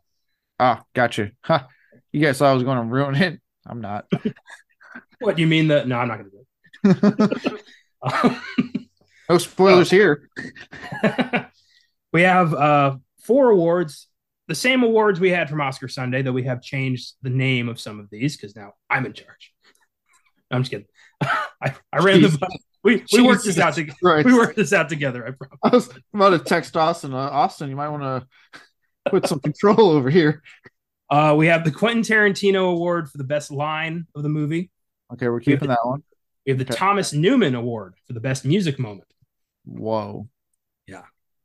I love Morricone, but it's something about Thomas Newman that just speaks to my soul. I wanted to represent him. Nice. Got it. Go on. We had the Philip Seymour Hoffman Award for the best performance. Okay, kept that one. He's the ultimate character actor. Wouldn't feel right to have anybody else be there. And we have the John Carpenter Award for the best scene of the movie. Did you do that just to make me happy? No. I also wanted to make Josh happy. We don't need to make Josh happy. No, John Carpenter is an amazing, underrated director who I feel never got his proper due by Hollywood. So I wanted to give him the best due I could. Nice. I like that. On the heels of him, Twitter congratulating Jamie Lee Curtis. For those who didn't see that, he did congratulate Jamie Lee Curtis, which was very sweet. Yeah, that was nice. I love, Jamie Lee's win, thanking the horror fans at the Oscars. That was nice. Yes. Like when the lepers weren't allowed to go to the king's banquet. That's what it feels like sometimes. They're like, I want to thank the peasants, but don't come near the table.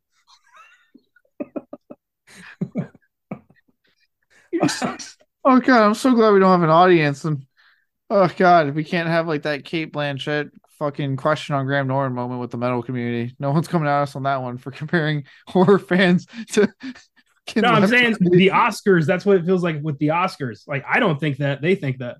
This is true. They do think that. Yeah. We can say whatever we want because we're part of the group. This is true. So why don't you start us out with your Tarantino award, your best line? What's the best line from Scream? This is very tough because there's a lot of great lines. I did think about putting the all the rules. That's a really long line. That is a great. I do think the first one's still the best when it comes to laying out the rules. Obviously I like hearing the ones they had in the sequels, but first ones. But the one I picked is the scene in the video store, and I picked it because it is, like, to me, one of the best Randy moments ever. It was in the video store when he's talking to Stu, and at one point, as he's stocking stuff up, he kind of breaks a little bit, and he goes on this little rant here where he's like, "The police are always off. The police are always off track with this shit. If they watch Prom Night, they save time. There's a formula to it, a very simple formula. Everyone's a suspect." And it's, admittedly, I can't believe I'm saying this. Jamie Kennedy does deliver that line better, but he's actually acting for once. But yeah, I've always really liked that line because it does it speaks, yes, this is a slasher film, but it's a slasher film and a whodunit mystery, and to me, it's just like the perfect moment of like the inner like horror fanboy in you having like, guys, like, come on, like, they're following a horror film. No one's safe. Everyone's a suspect here. Like, we can't trust anybody because we don't know who the fuck it is. Like, it's a really great Randy moment. And I've always liked that line. It's made even better by the fact that, upon rewatches, he's saying that to the killer. He's Yes. saying that to Stu. Yeah, to Stu. And I love like Stu's reactions when he yells, everyone's a suspect. They have that shot of like everyone kind of looking around and Stu just doing like that little like, like just, Matthew Lillard, what he can do with his body and facial expressions is some of the best shit ever. And like the things he does is like seem like his friend's cuckoo. Yeah, that's a good line. My favorite, I just want to say my favorite line in the entire franchise is in Scream 2, and it's a Randy moment.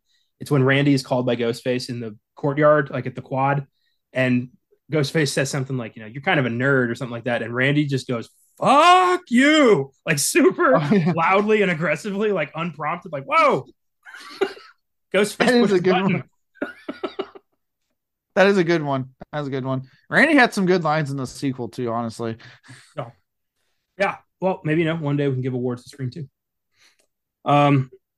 So before I get my one line, I do have an honorary award just because I love this line so much.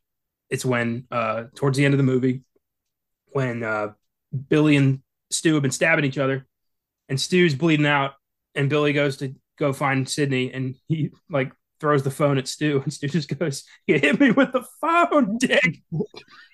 I want to say a good chunk of that shit was like improv by Matthew Lillard, if I read correctly. I believe it. That's not the line I picked though, because I know. Sorry, real quick. I know the line when like he says my parents are gonna be so mad at me. That was indeed improv. That was not scripted. He just fucking said that randomly, and they were like, "Okay." He did such a great job just playing a complete fucking nut who was just on board with anything. You didn't really know what his motives were. He was just crazy. Yeah, it's funny because I had seen the Scooby-Doo live action film first, because obviously, like, I could watch that before I watched Scream, and and I remember when I watched this, I was like, "Hey, it's Shaggy," and my God, towards the end, I'm like, Shaggy's a fucking psycho in this movie. Jesus. When we get to what's in the box, I have some Scooby-Doo references to throw out. That's really funny.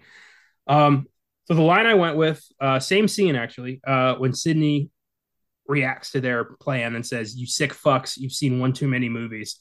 And Billy blurts out, "Sid, don't you blame the movies. Movies don't create psychos. Movies make psychos more creative." I've always loved that. Yeah, as he's like stabbing fucking Stu too much. It's such a great line. Look, to And Skeet Ulrich's credit, he delivers these lines great at the end. When he like reveals himself, he is fucking so much fun to watch. we see, every Ghostface in the next 5 films, they're built off of Billy Loomis's legacy.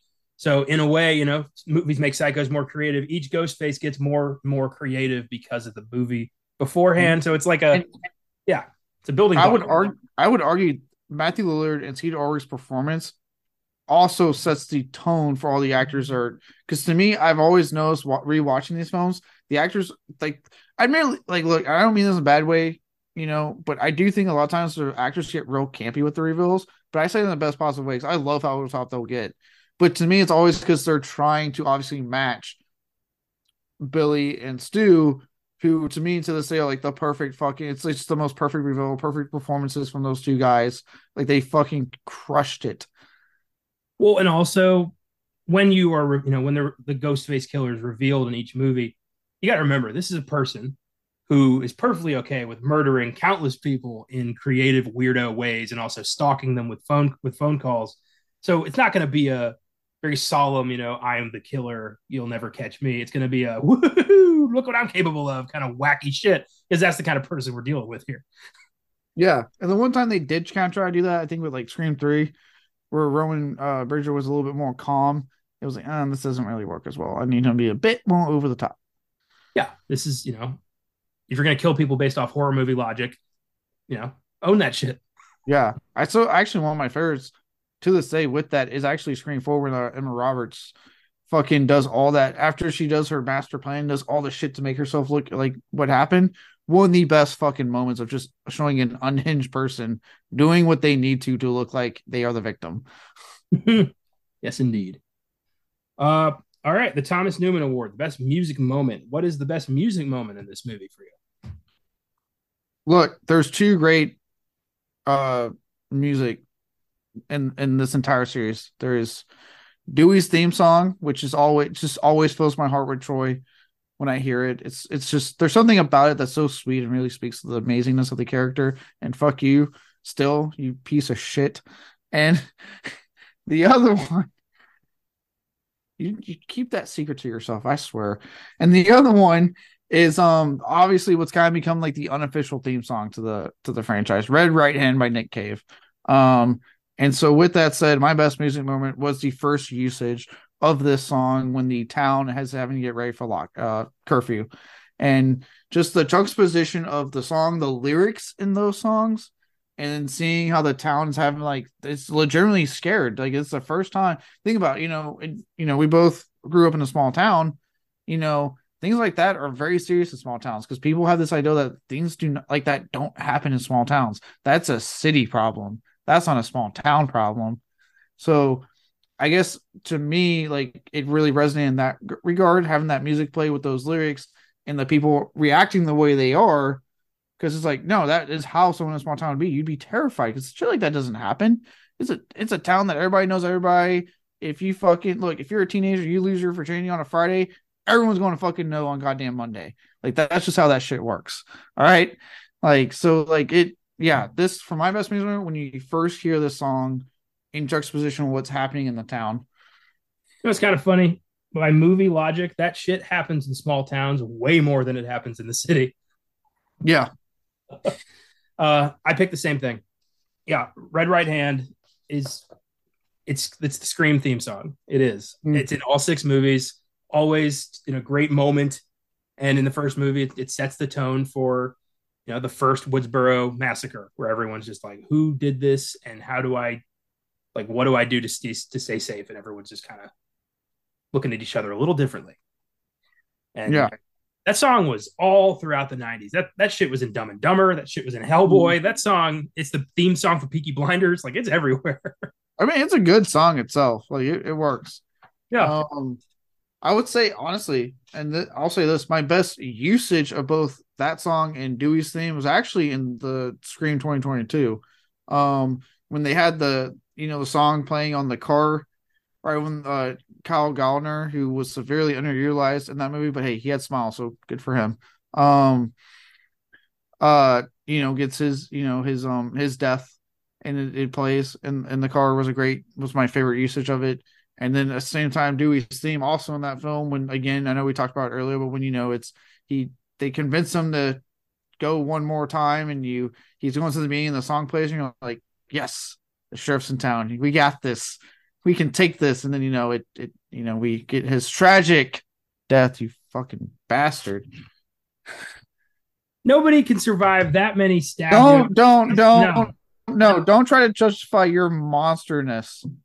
You're probably gonna I, be a fucking ghost face killer. You know what? No, now I don't trust you. You know what? I don't trust you anymore. You're now number one on my suspect list. oh well. If I was, you would absolutely be within the first three victims. I would kill you first, preemptively. Jesus. Didn't kill me if I just take out all the suspects. No one will notice if there's no one to notice. Yeah. Jesus Christ. Uh, the PSH, the Best Performance Award. Who takes this? Who wins the movie? This one was hard for me. I actually had a toss up between two. I reveal my two, and I'll decide. So I wrote down Roger Jackson, aka Ghostface himself, and Matthew Lillard. Nothing, like I said, Skeet Ulrich does great thing, but I think most of his greatness is at the end of the film. Between those two, I'm going to go Matthew Lillard because while I love Jackson as Ghostface, I actually think he's gotten better with each film because they've allowed him to have a lot more fun with it. And obviously, he's been voicing the character so long, he understands it a lot more intimately over the years. To the point that he's having a lot more fun with certain lines in like the fifth and the sixth film. But I gotta give this one Matthew Lillard. Like, this is a guy that from the very first, he grabs your attention with his just goofiness and his like he has a certain there's something about him that he has a screen presence that like he draws himself to you when he's in something. And you love him at first because he's just a goofy friend that makes you laugh. And everything from like when Randy's explaining the rules and he's like, never say I'll be back because you won't be back. You're never back. And immediately, you want a beer? Yeah, sure. I'll be back. And like, he makes you laugh. And then when the big twist comes in, and obviously it's revealed that he is one of the two killers, he commits so hard to over the top zaniness. One of the things I love I know you didn't have a chance to watch it. I know you have kind of like, other stuff that kind of happens, fine. But in the doc, I forget which one is you. They're still screaming or screaming the inside story. I forget which one. But they're both documentaries are on the set that has all three films. If if you're a physical media person, but he talks about that scene quite a bit at length, and everything he did. And he mentioned how like it's hard for him to watch that scene now because there's like that scene where he's like yelling and like spit comes out. And he's like, anytime I see it, I just see the spit stuck on my fucking mouth. But he does like when he goes over the top for it, and like I said, like the lines he improvised with the whole like my mom's going to kill me. To me, I always thought, yes, Billy's obviously crazy, but to me, Stu was crazier because Billy, yes, he's crazy, but he was, obviously things happened that pushed him to that point. That already took a crazy mind and pushed it, right? Whereas Stu, the reason I think he's crazier is because, like I said, it's just peer pressure. Like he's the wild card in this because he's just like, look, I just want to do what my friend's doing, and I'm having fun doing it. Like it, but then he has that moment, like I said, when he says that line, "When they'll be mad at me," he becomes like a child and starts to cry. Like to me, he just really commit and fully sells an absolutely unhinged psychopath. Yeah, I agree. I also went Matthew Lillard for the same reasons you just laid out. Because, you get the feeling throughout the movie that he's a weirdo. He's a bit of an unhinged kind of, wacky high school guy. But then when he's the killer, it's very much, like, oh, that's why he was so nuts. Because the whole time he's like almost like laughing to himself, like, they don't know. They don't know. Like, and then he gets to be, it was me. And it's just, it works because you don't know what the hell he's going to do. The way I saw it was, Stu's crazy. Billy's evil. Mm-hmm. Like, he's here to hurt Sydney. That's why he did this. Stu's just like, I want to kill everything because I have fun doing it. Yes. And I love it. Death by TV is hilarious. I love when he gets stabbed too deep and he's like, I'm feeling a little woozy here. Like, just, it's crazy. He's nuts. And yeah, I love Matthew Lillard, and I wish he'd gotten more acclaim as an actor because he's great. He's fantastic. He's, yeah, 100%. Yeah, he's a fantastic actor. He's apparently a super nice dude from what I've heard from a lot of people. Um, and yeah, it sucks he hasn't got much acclaim, but luckily, the horror community being the horror community has fully embraced him since Scream. And Scooby Doo, and Scooby Doo, because there's a lot of horror fans that were by Scooby Doo. I know for a fact this information. Don't try to look this up. But Did you ever watch the movie Looney Tunes Back in Action? yeah, You remember the bit in the commissary where Shaggy the cartoon is talking to Matthew Lillard and is like pissed about his representation about uh, he's like, you made me look like a total goof. Like if you mess with me in the sequel, I'm coming after you. I always thought that was so funny. yeah, that was good. Yeah, no, luckily the horror community has embraced him. Like I said, he does the convention circuit.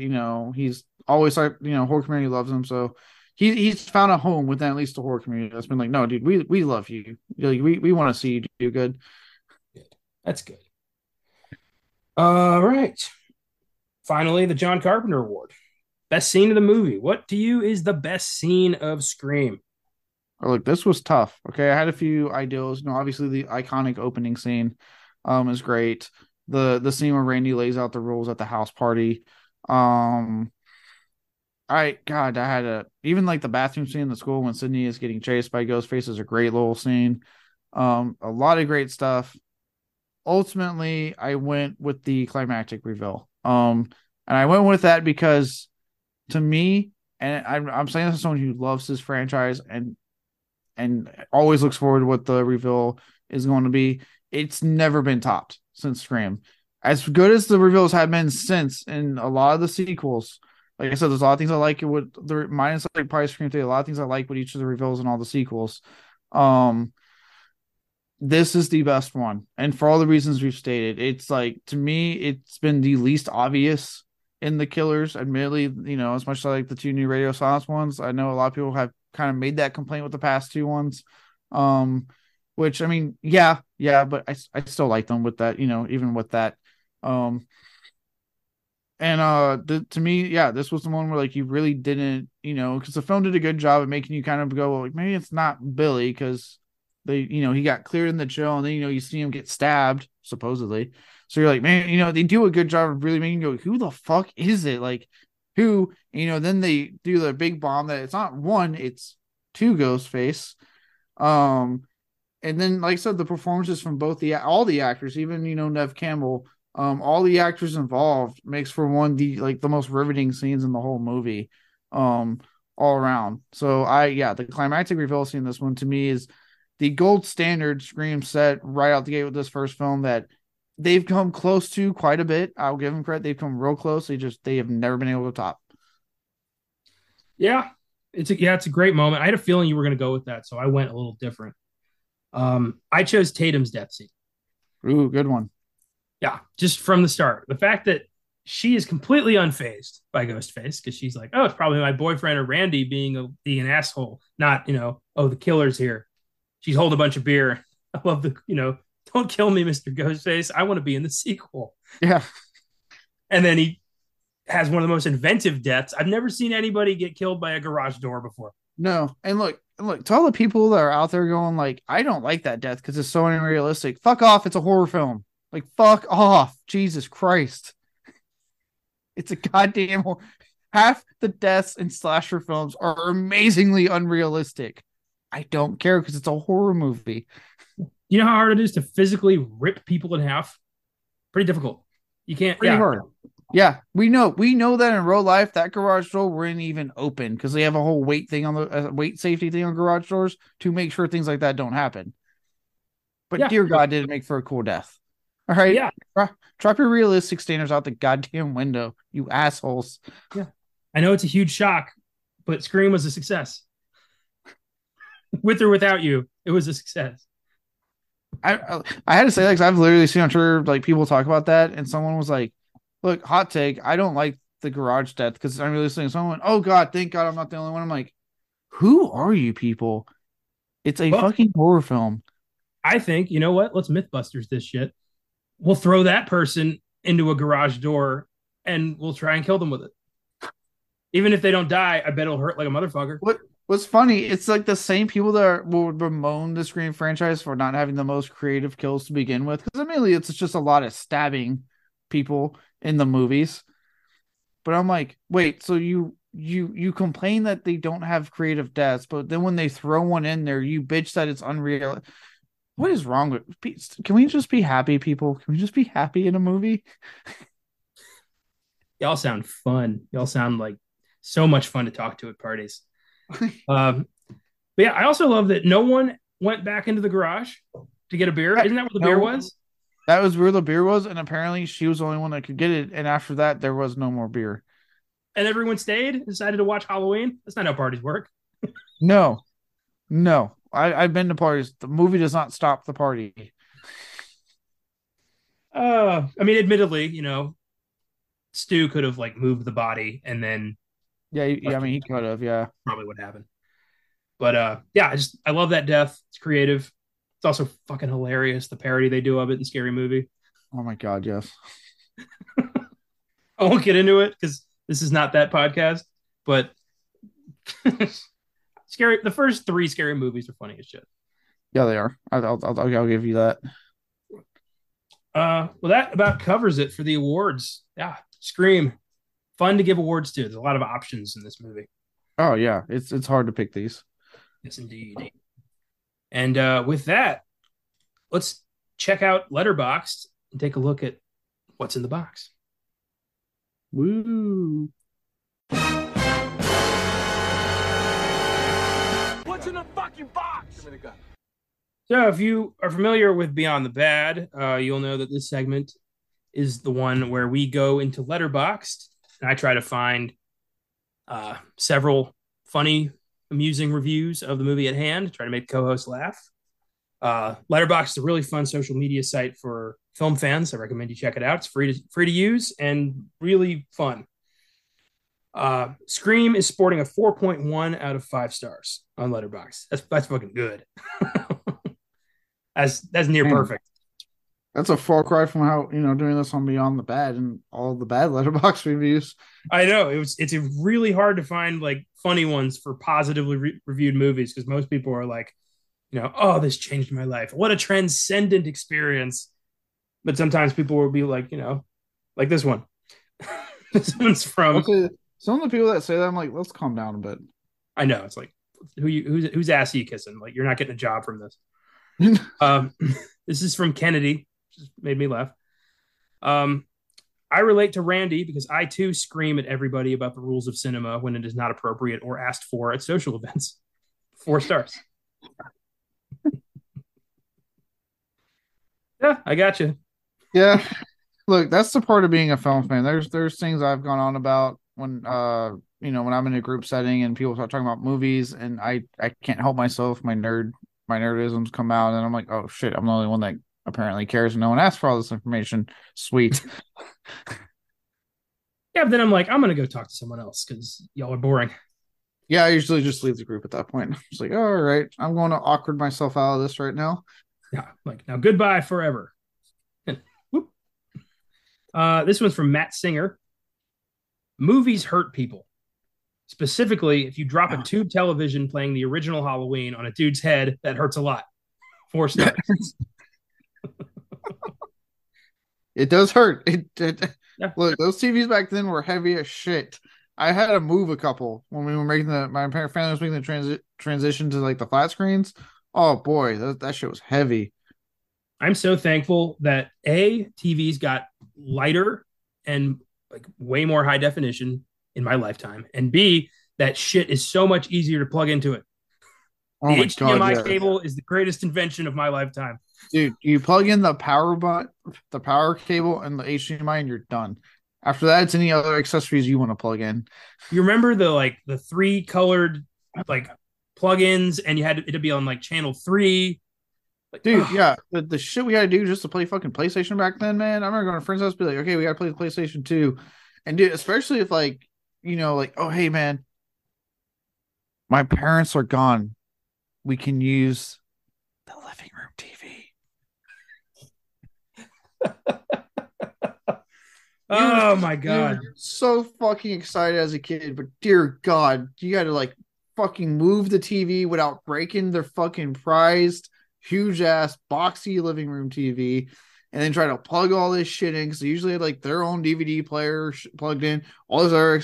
Oh God, it was worth it in the end, but it was a nightmare. And then God bless, you didn't fucking unplug anything at the end of the night, and you got woken up by their parents. Hey, unplug the PlayStation. We need the TV. You ever plug the AV cords into the wrong hole and hear like that bzzz, like vibrating loud super noise? Yeah. Oh, Yeah. now it's just one cord, plug and play. Thank God. Yeah, and everyone has big TVs, so there's no more like let's go grab the living room TV because it's super late at night or the parents are gone for whatever reason. Oh boy. All right, this next one's from Liam F. This episode of Scooby-Doo certainly got a bit out of hand. 4.5 stars. Shaggy needs to calm the fuck down.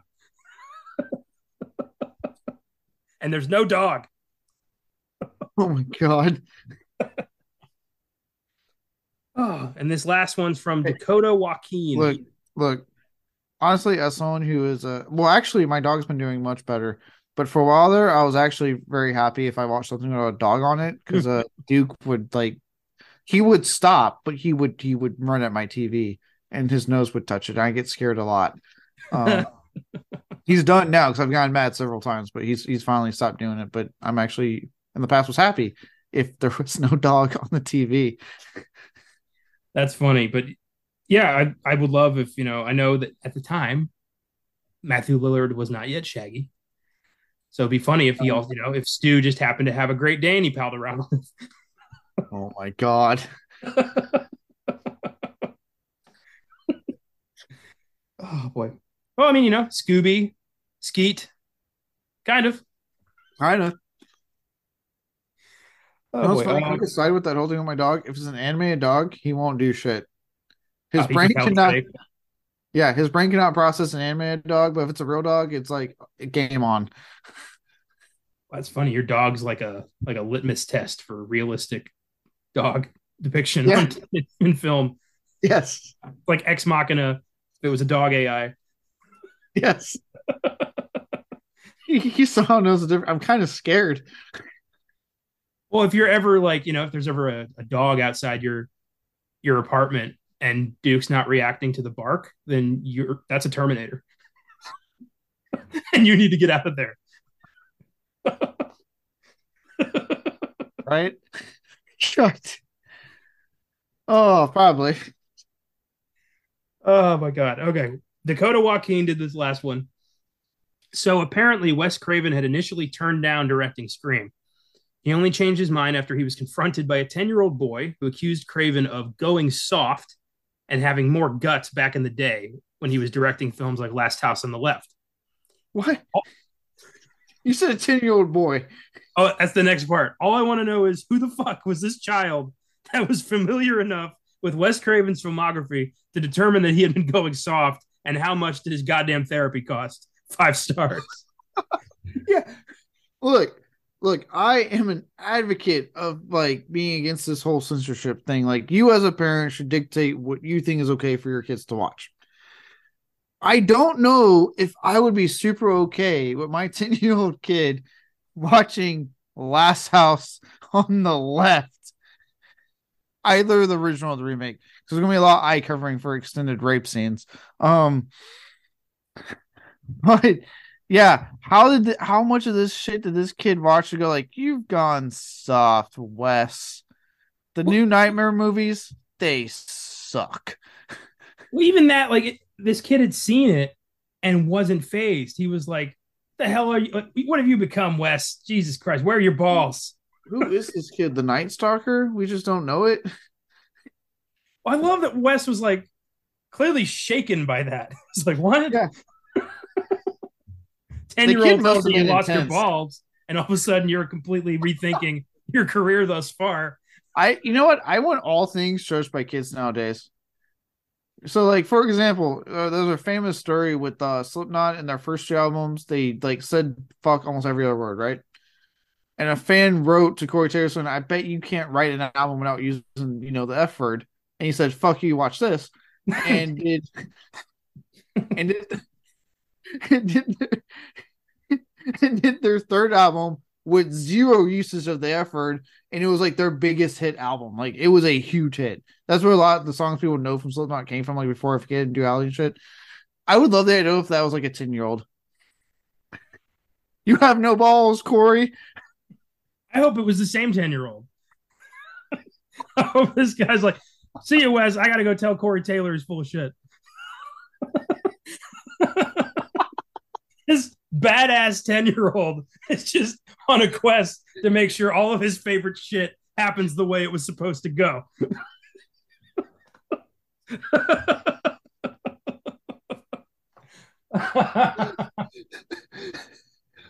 Oh god. I love the same 10-year-old.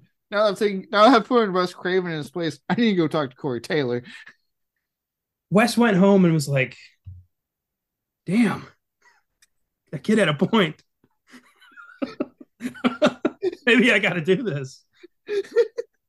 We have that kid to thank for Scream.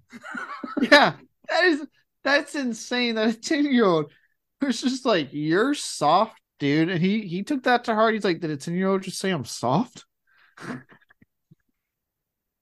It's, kids don't have a filter. Insults are real coming from kids. Insults and praise. They're not going to filter shit. They're going to tell you exactly what they're thinking. Right?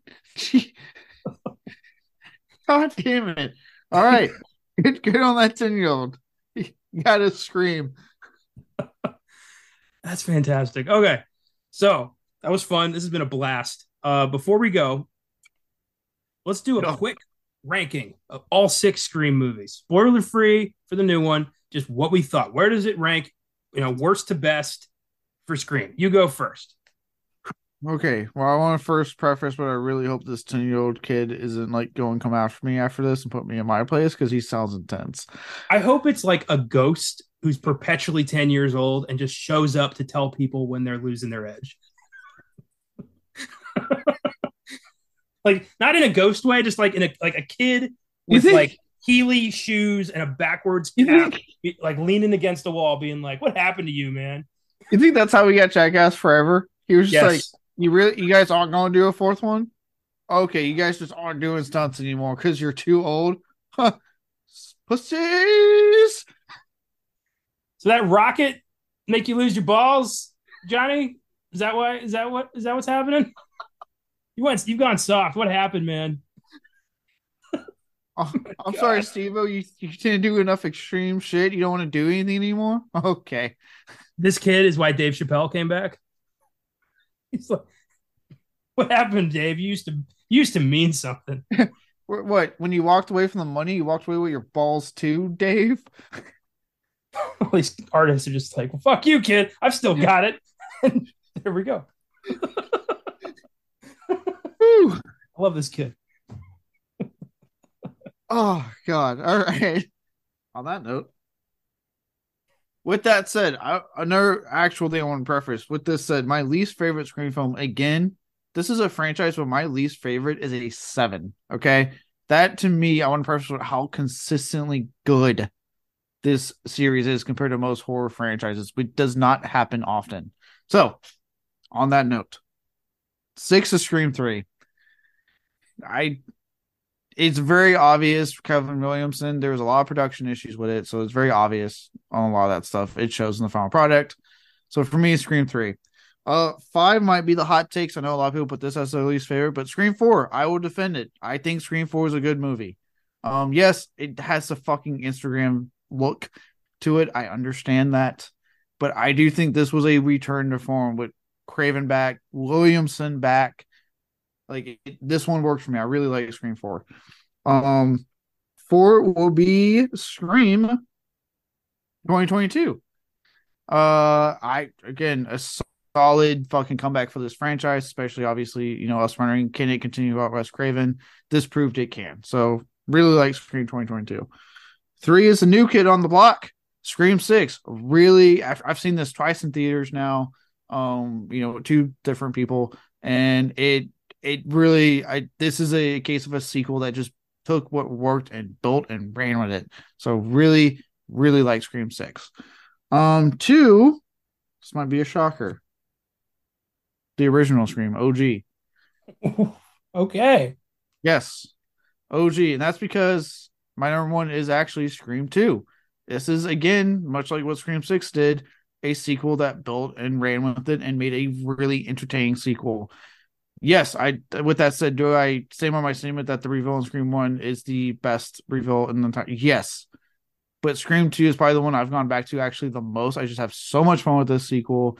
I like a lot of the characters, much like Scream 6, things I can apply with, like, liking the returning cast better, liking the new characters quite a bit. A lot of that stuff is honestly applied to Scream 2. I like the original cast a lot more. I like the return. I like a lot of the new characters they threw into it. I really, really, really, really like Scream 2. It's a fun movie for me. I did not see that coming. That's awesome. Very cool. Scream 2 wins. Very exciting. Yes. My again, I like all six of these movies. I like some better than others. My lowest score is probably a 7 as well. Scream 4 is my lowest. Okay.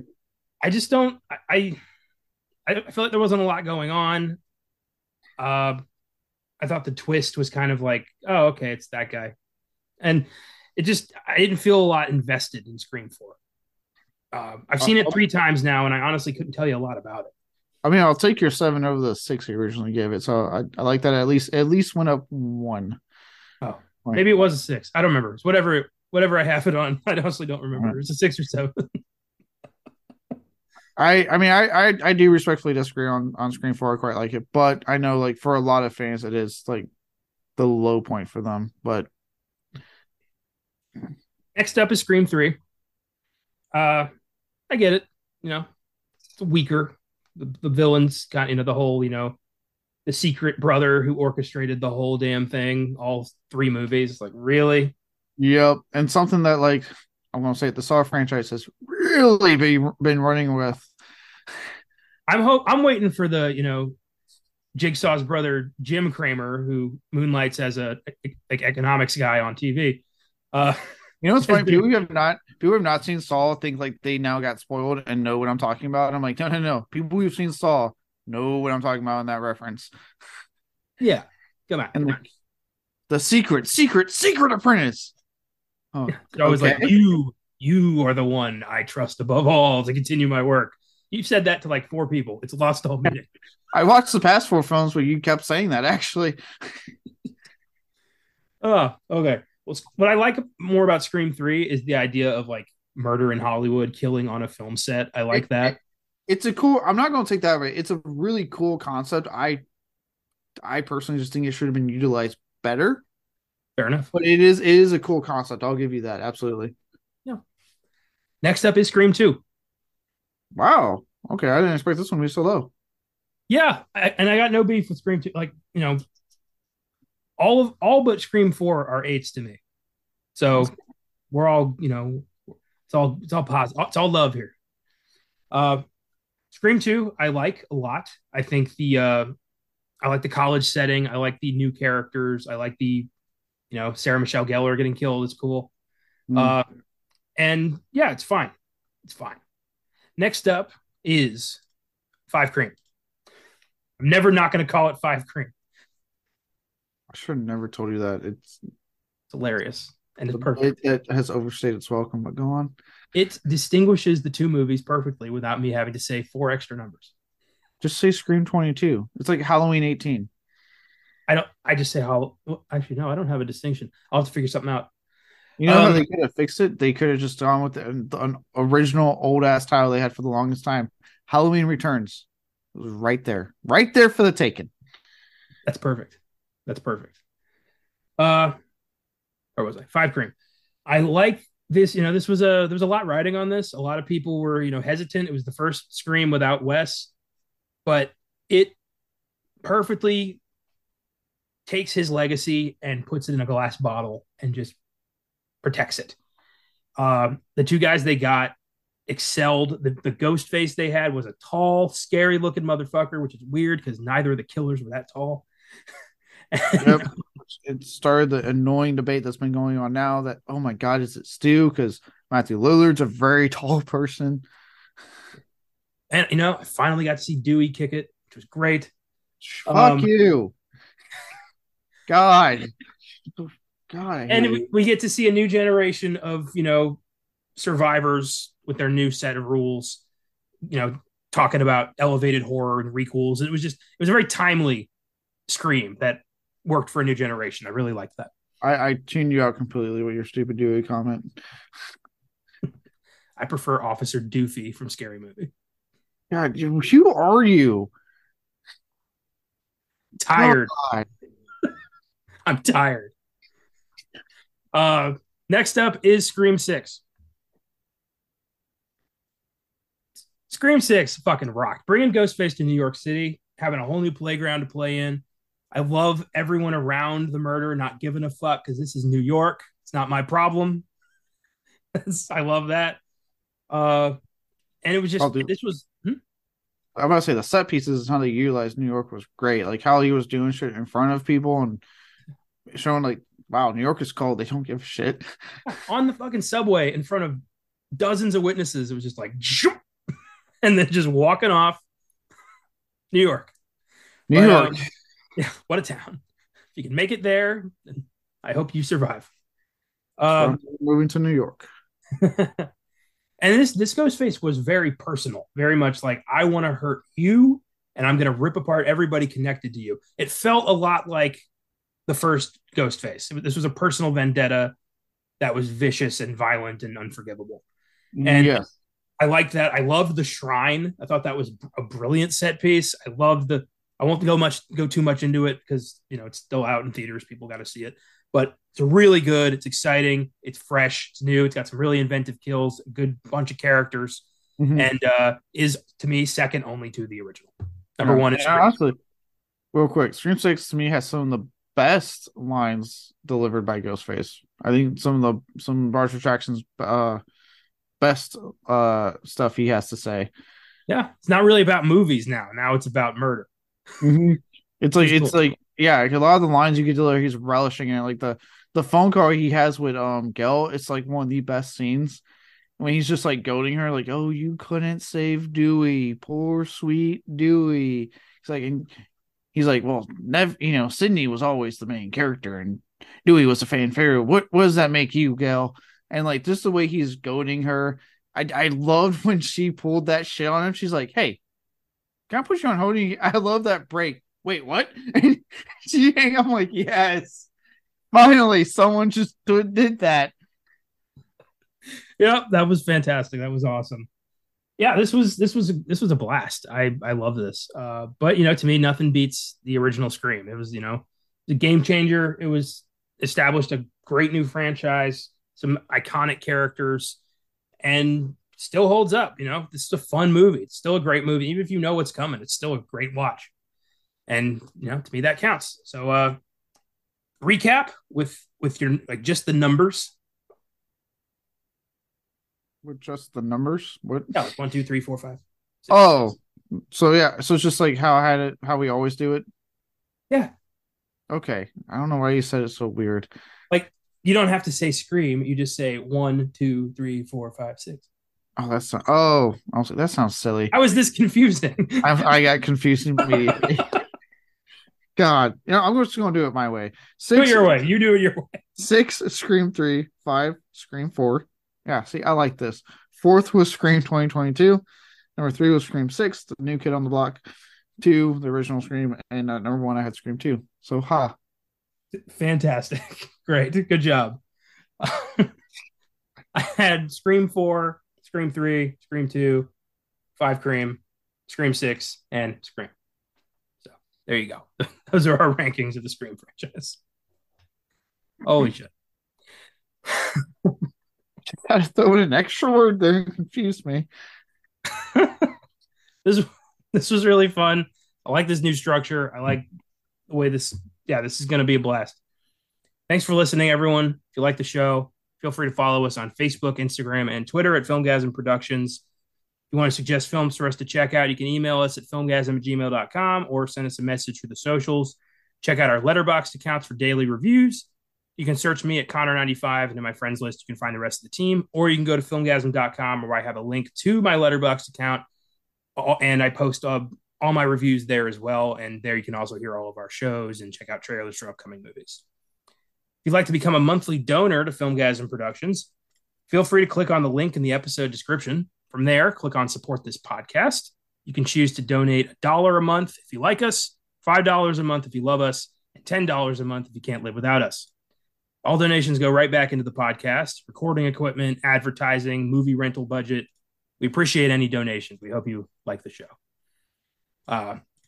Thanks to the entire Filmgasm team for their constant friendship and contributions to the show. Austin Johnson, Caleb Leger, Josh Allred, Colton Jenkins, Christian Aguilar, Isabel Gonzalez, Jeremy Johnson, and Adam Johnson. Thanks to Cooley Cow for our awesome theme music. And thanks to you for checking out our show and making it this far. And remember, if a psycho calls you when you're alone, wants to know your favorite scary movie, you best remember your trivia because he's not going to stop. Take it easy, keep watching movies, and we'll see you next week.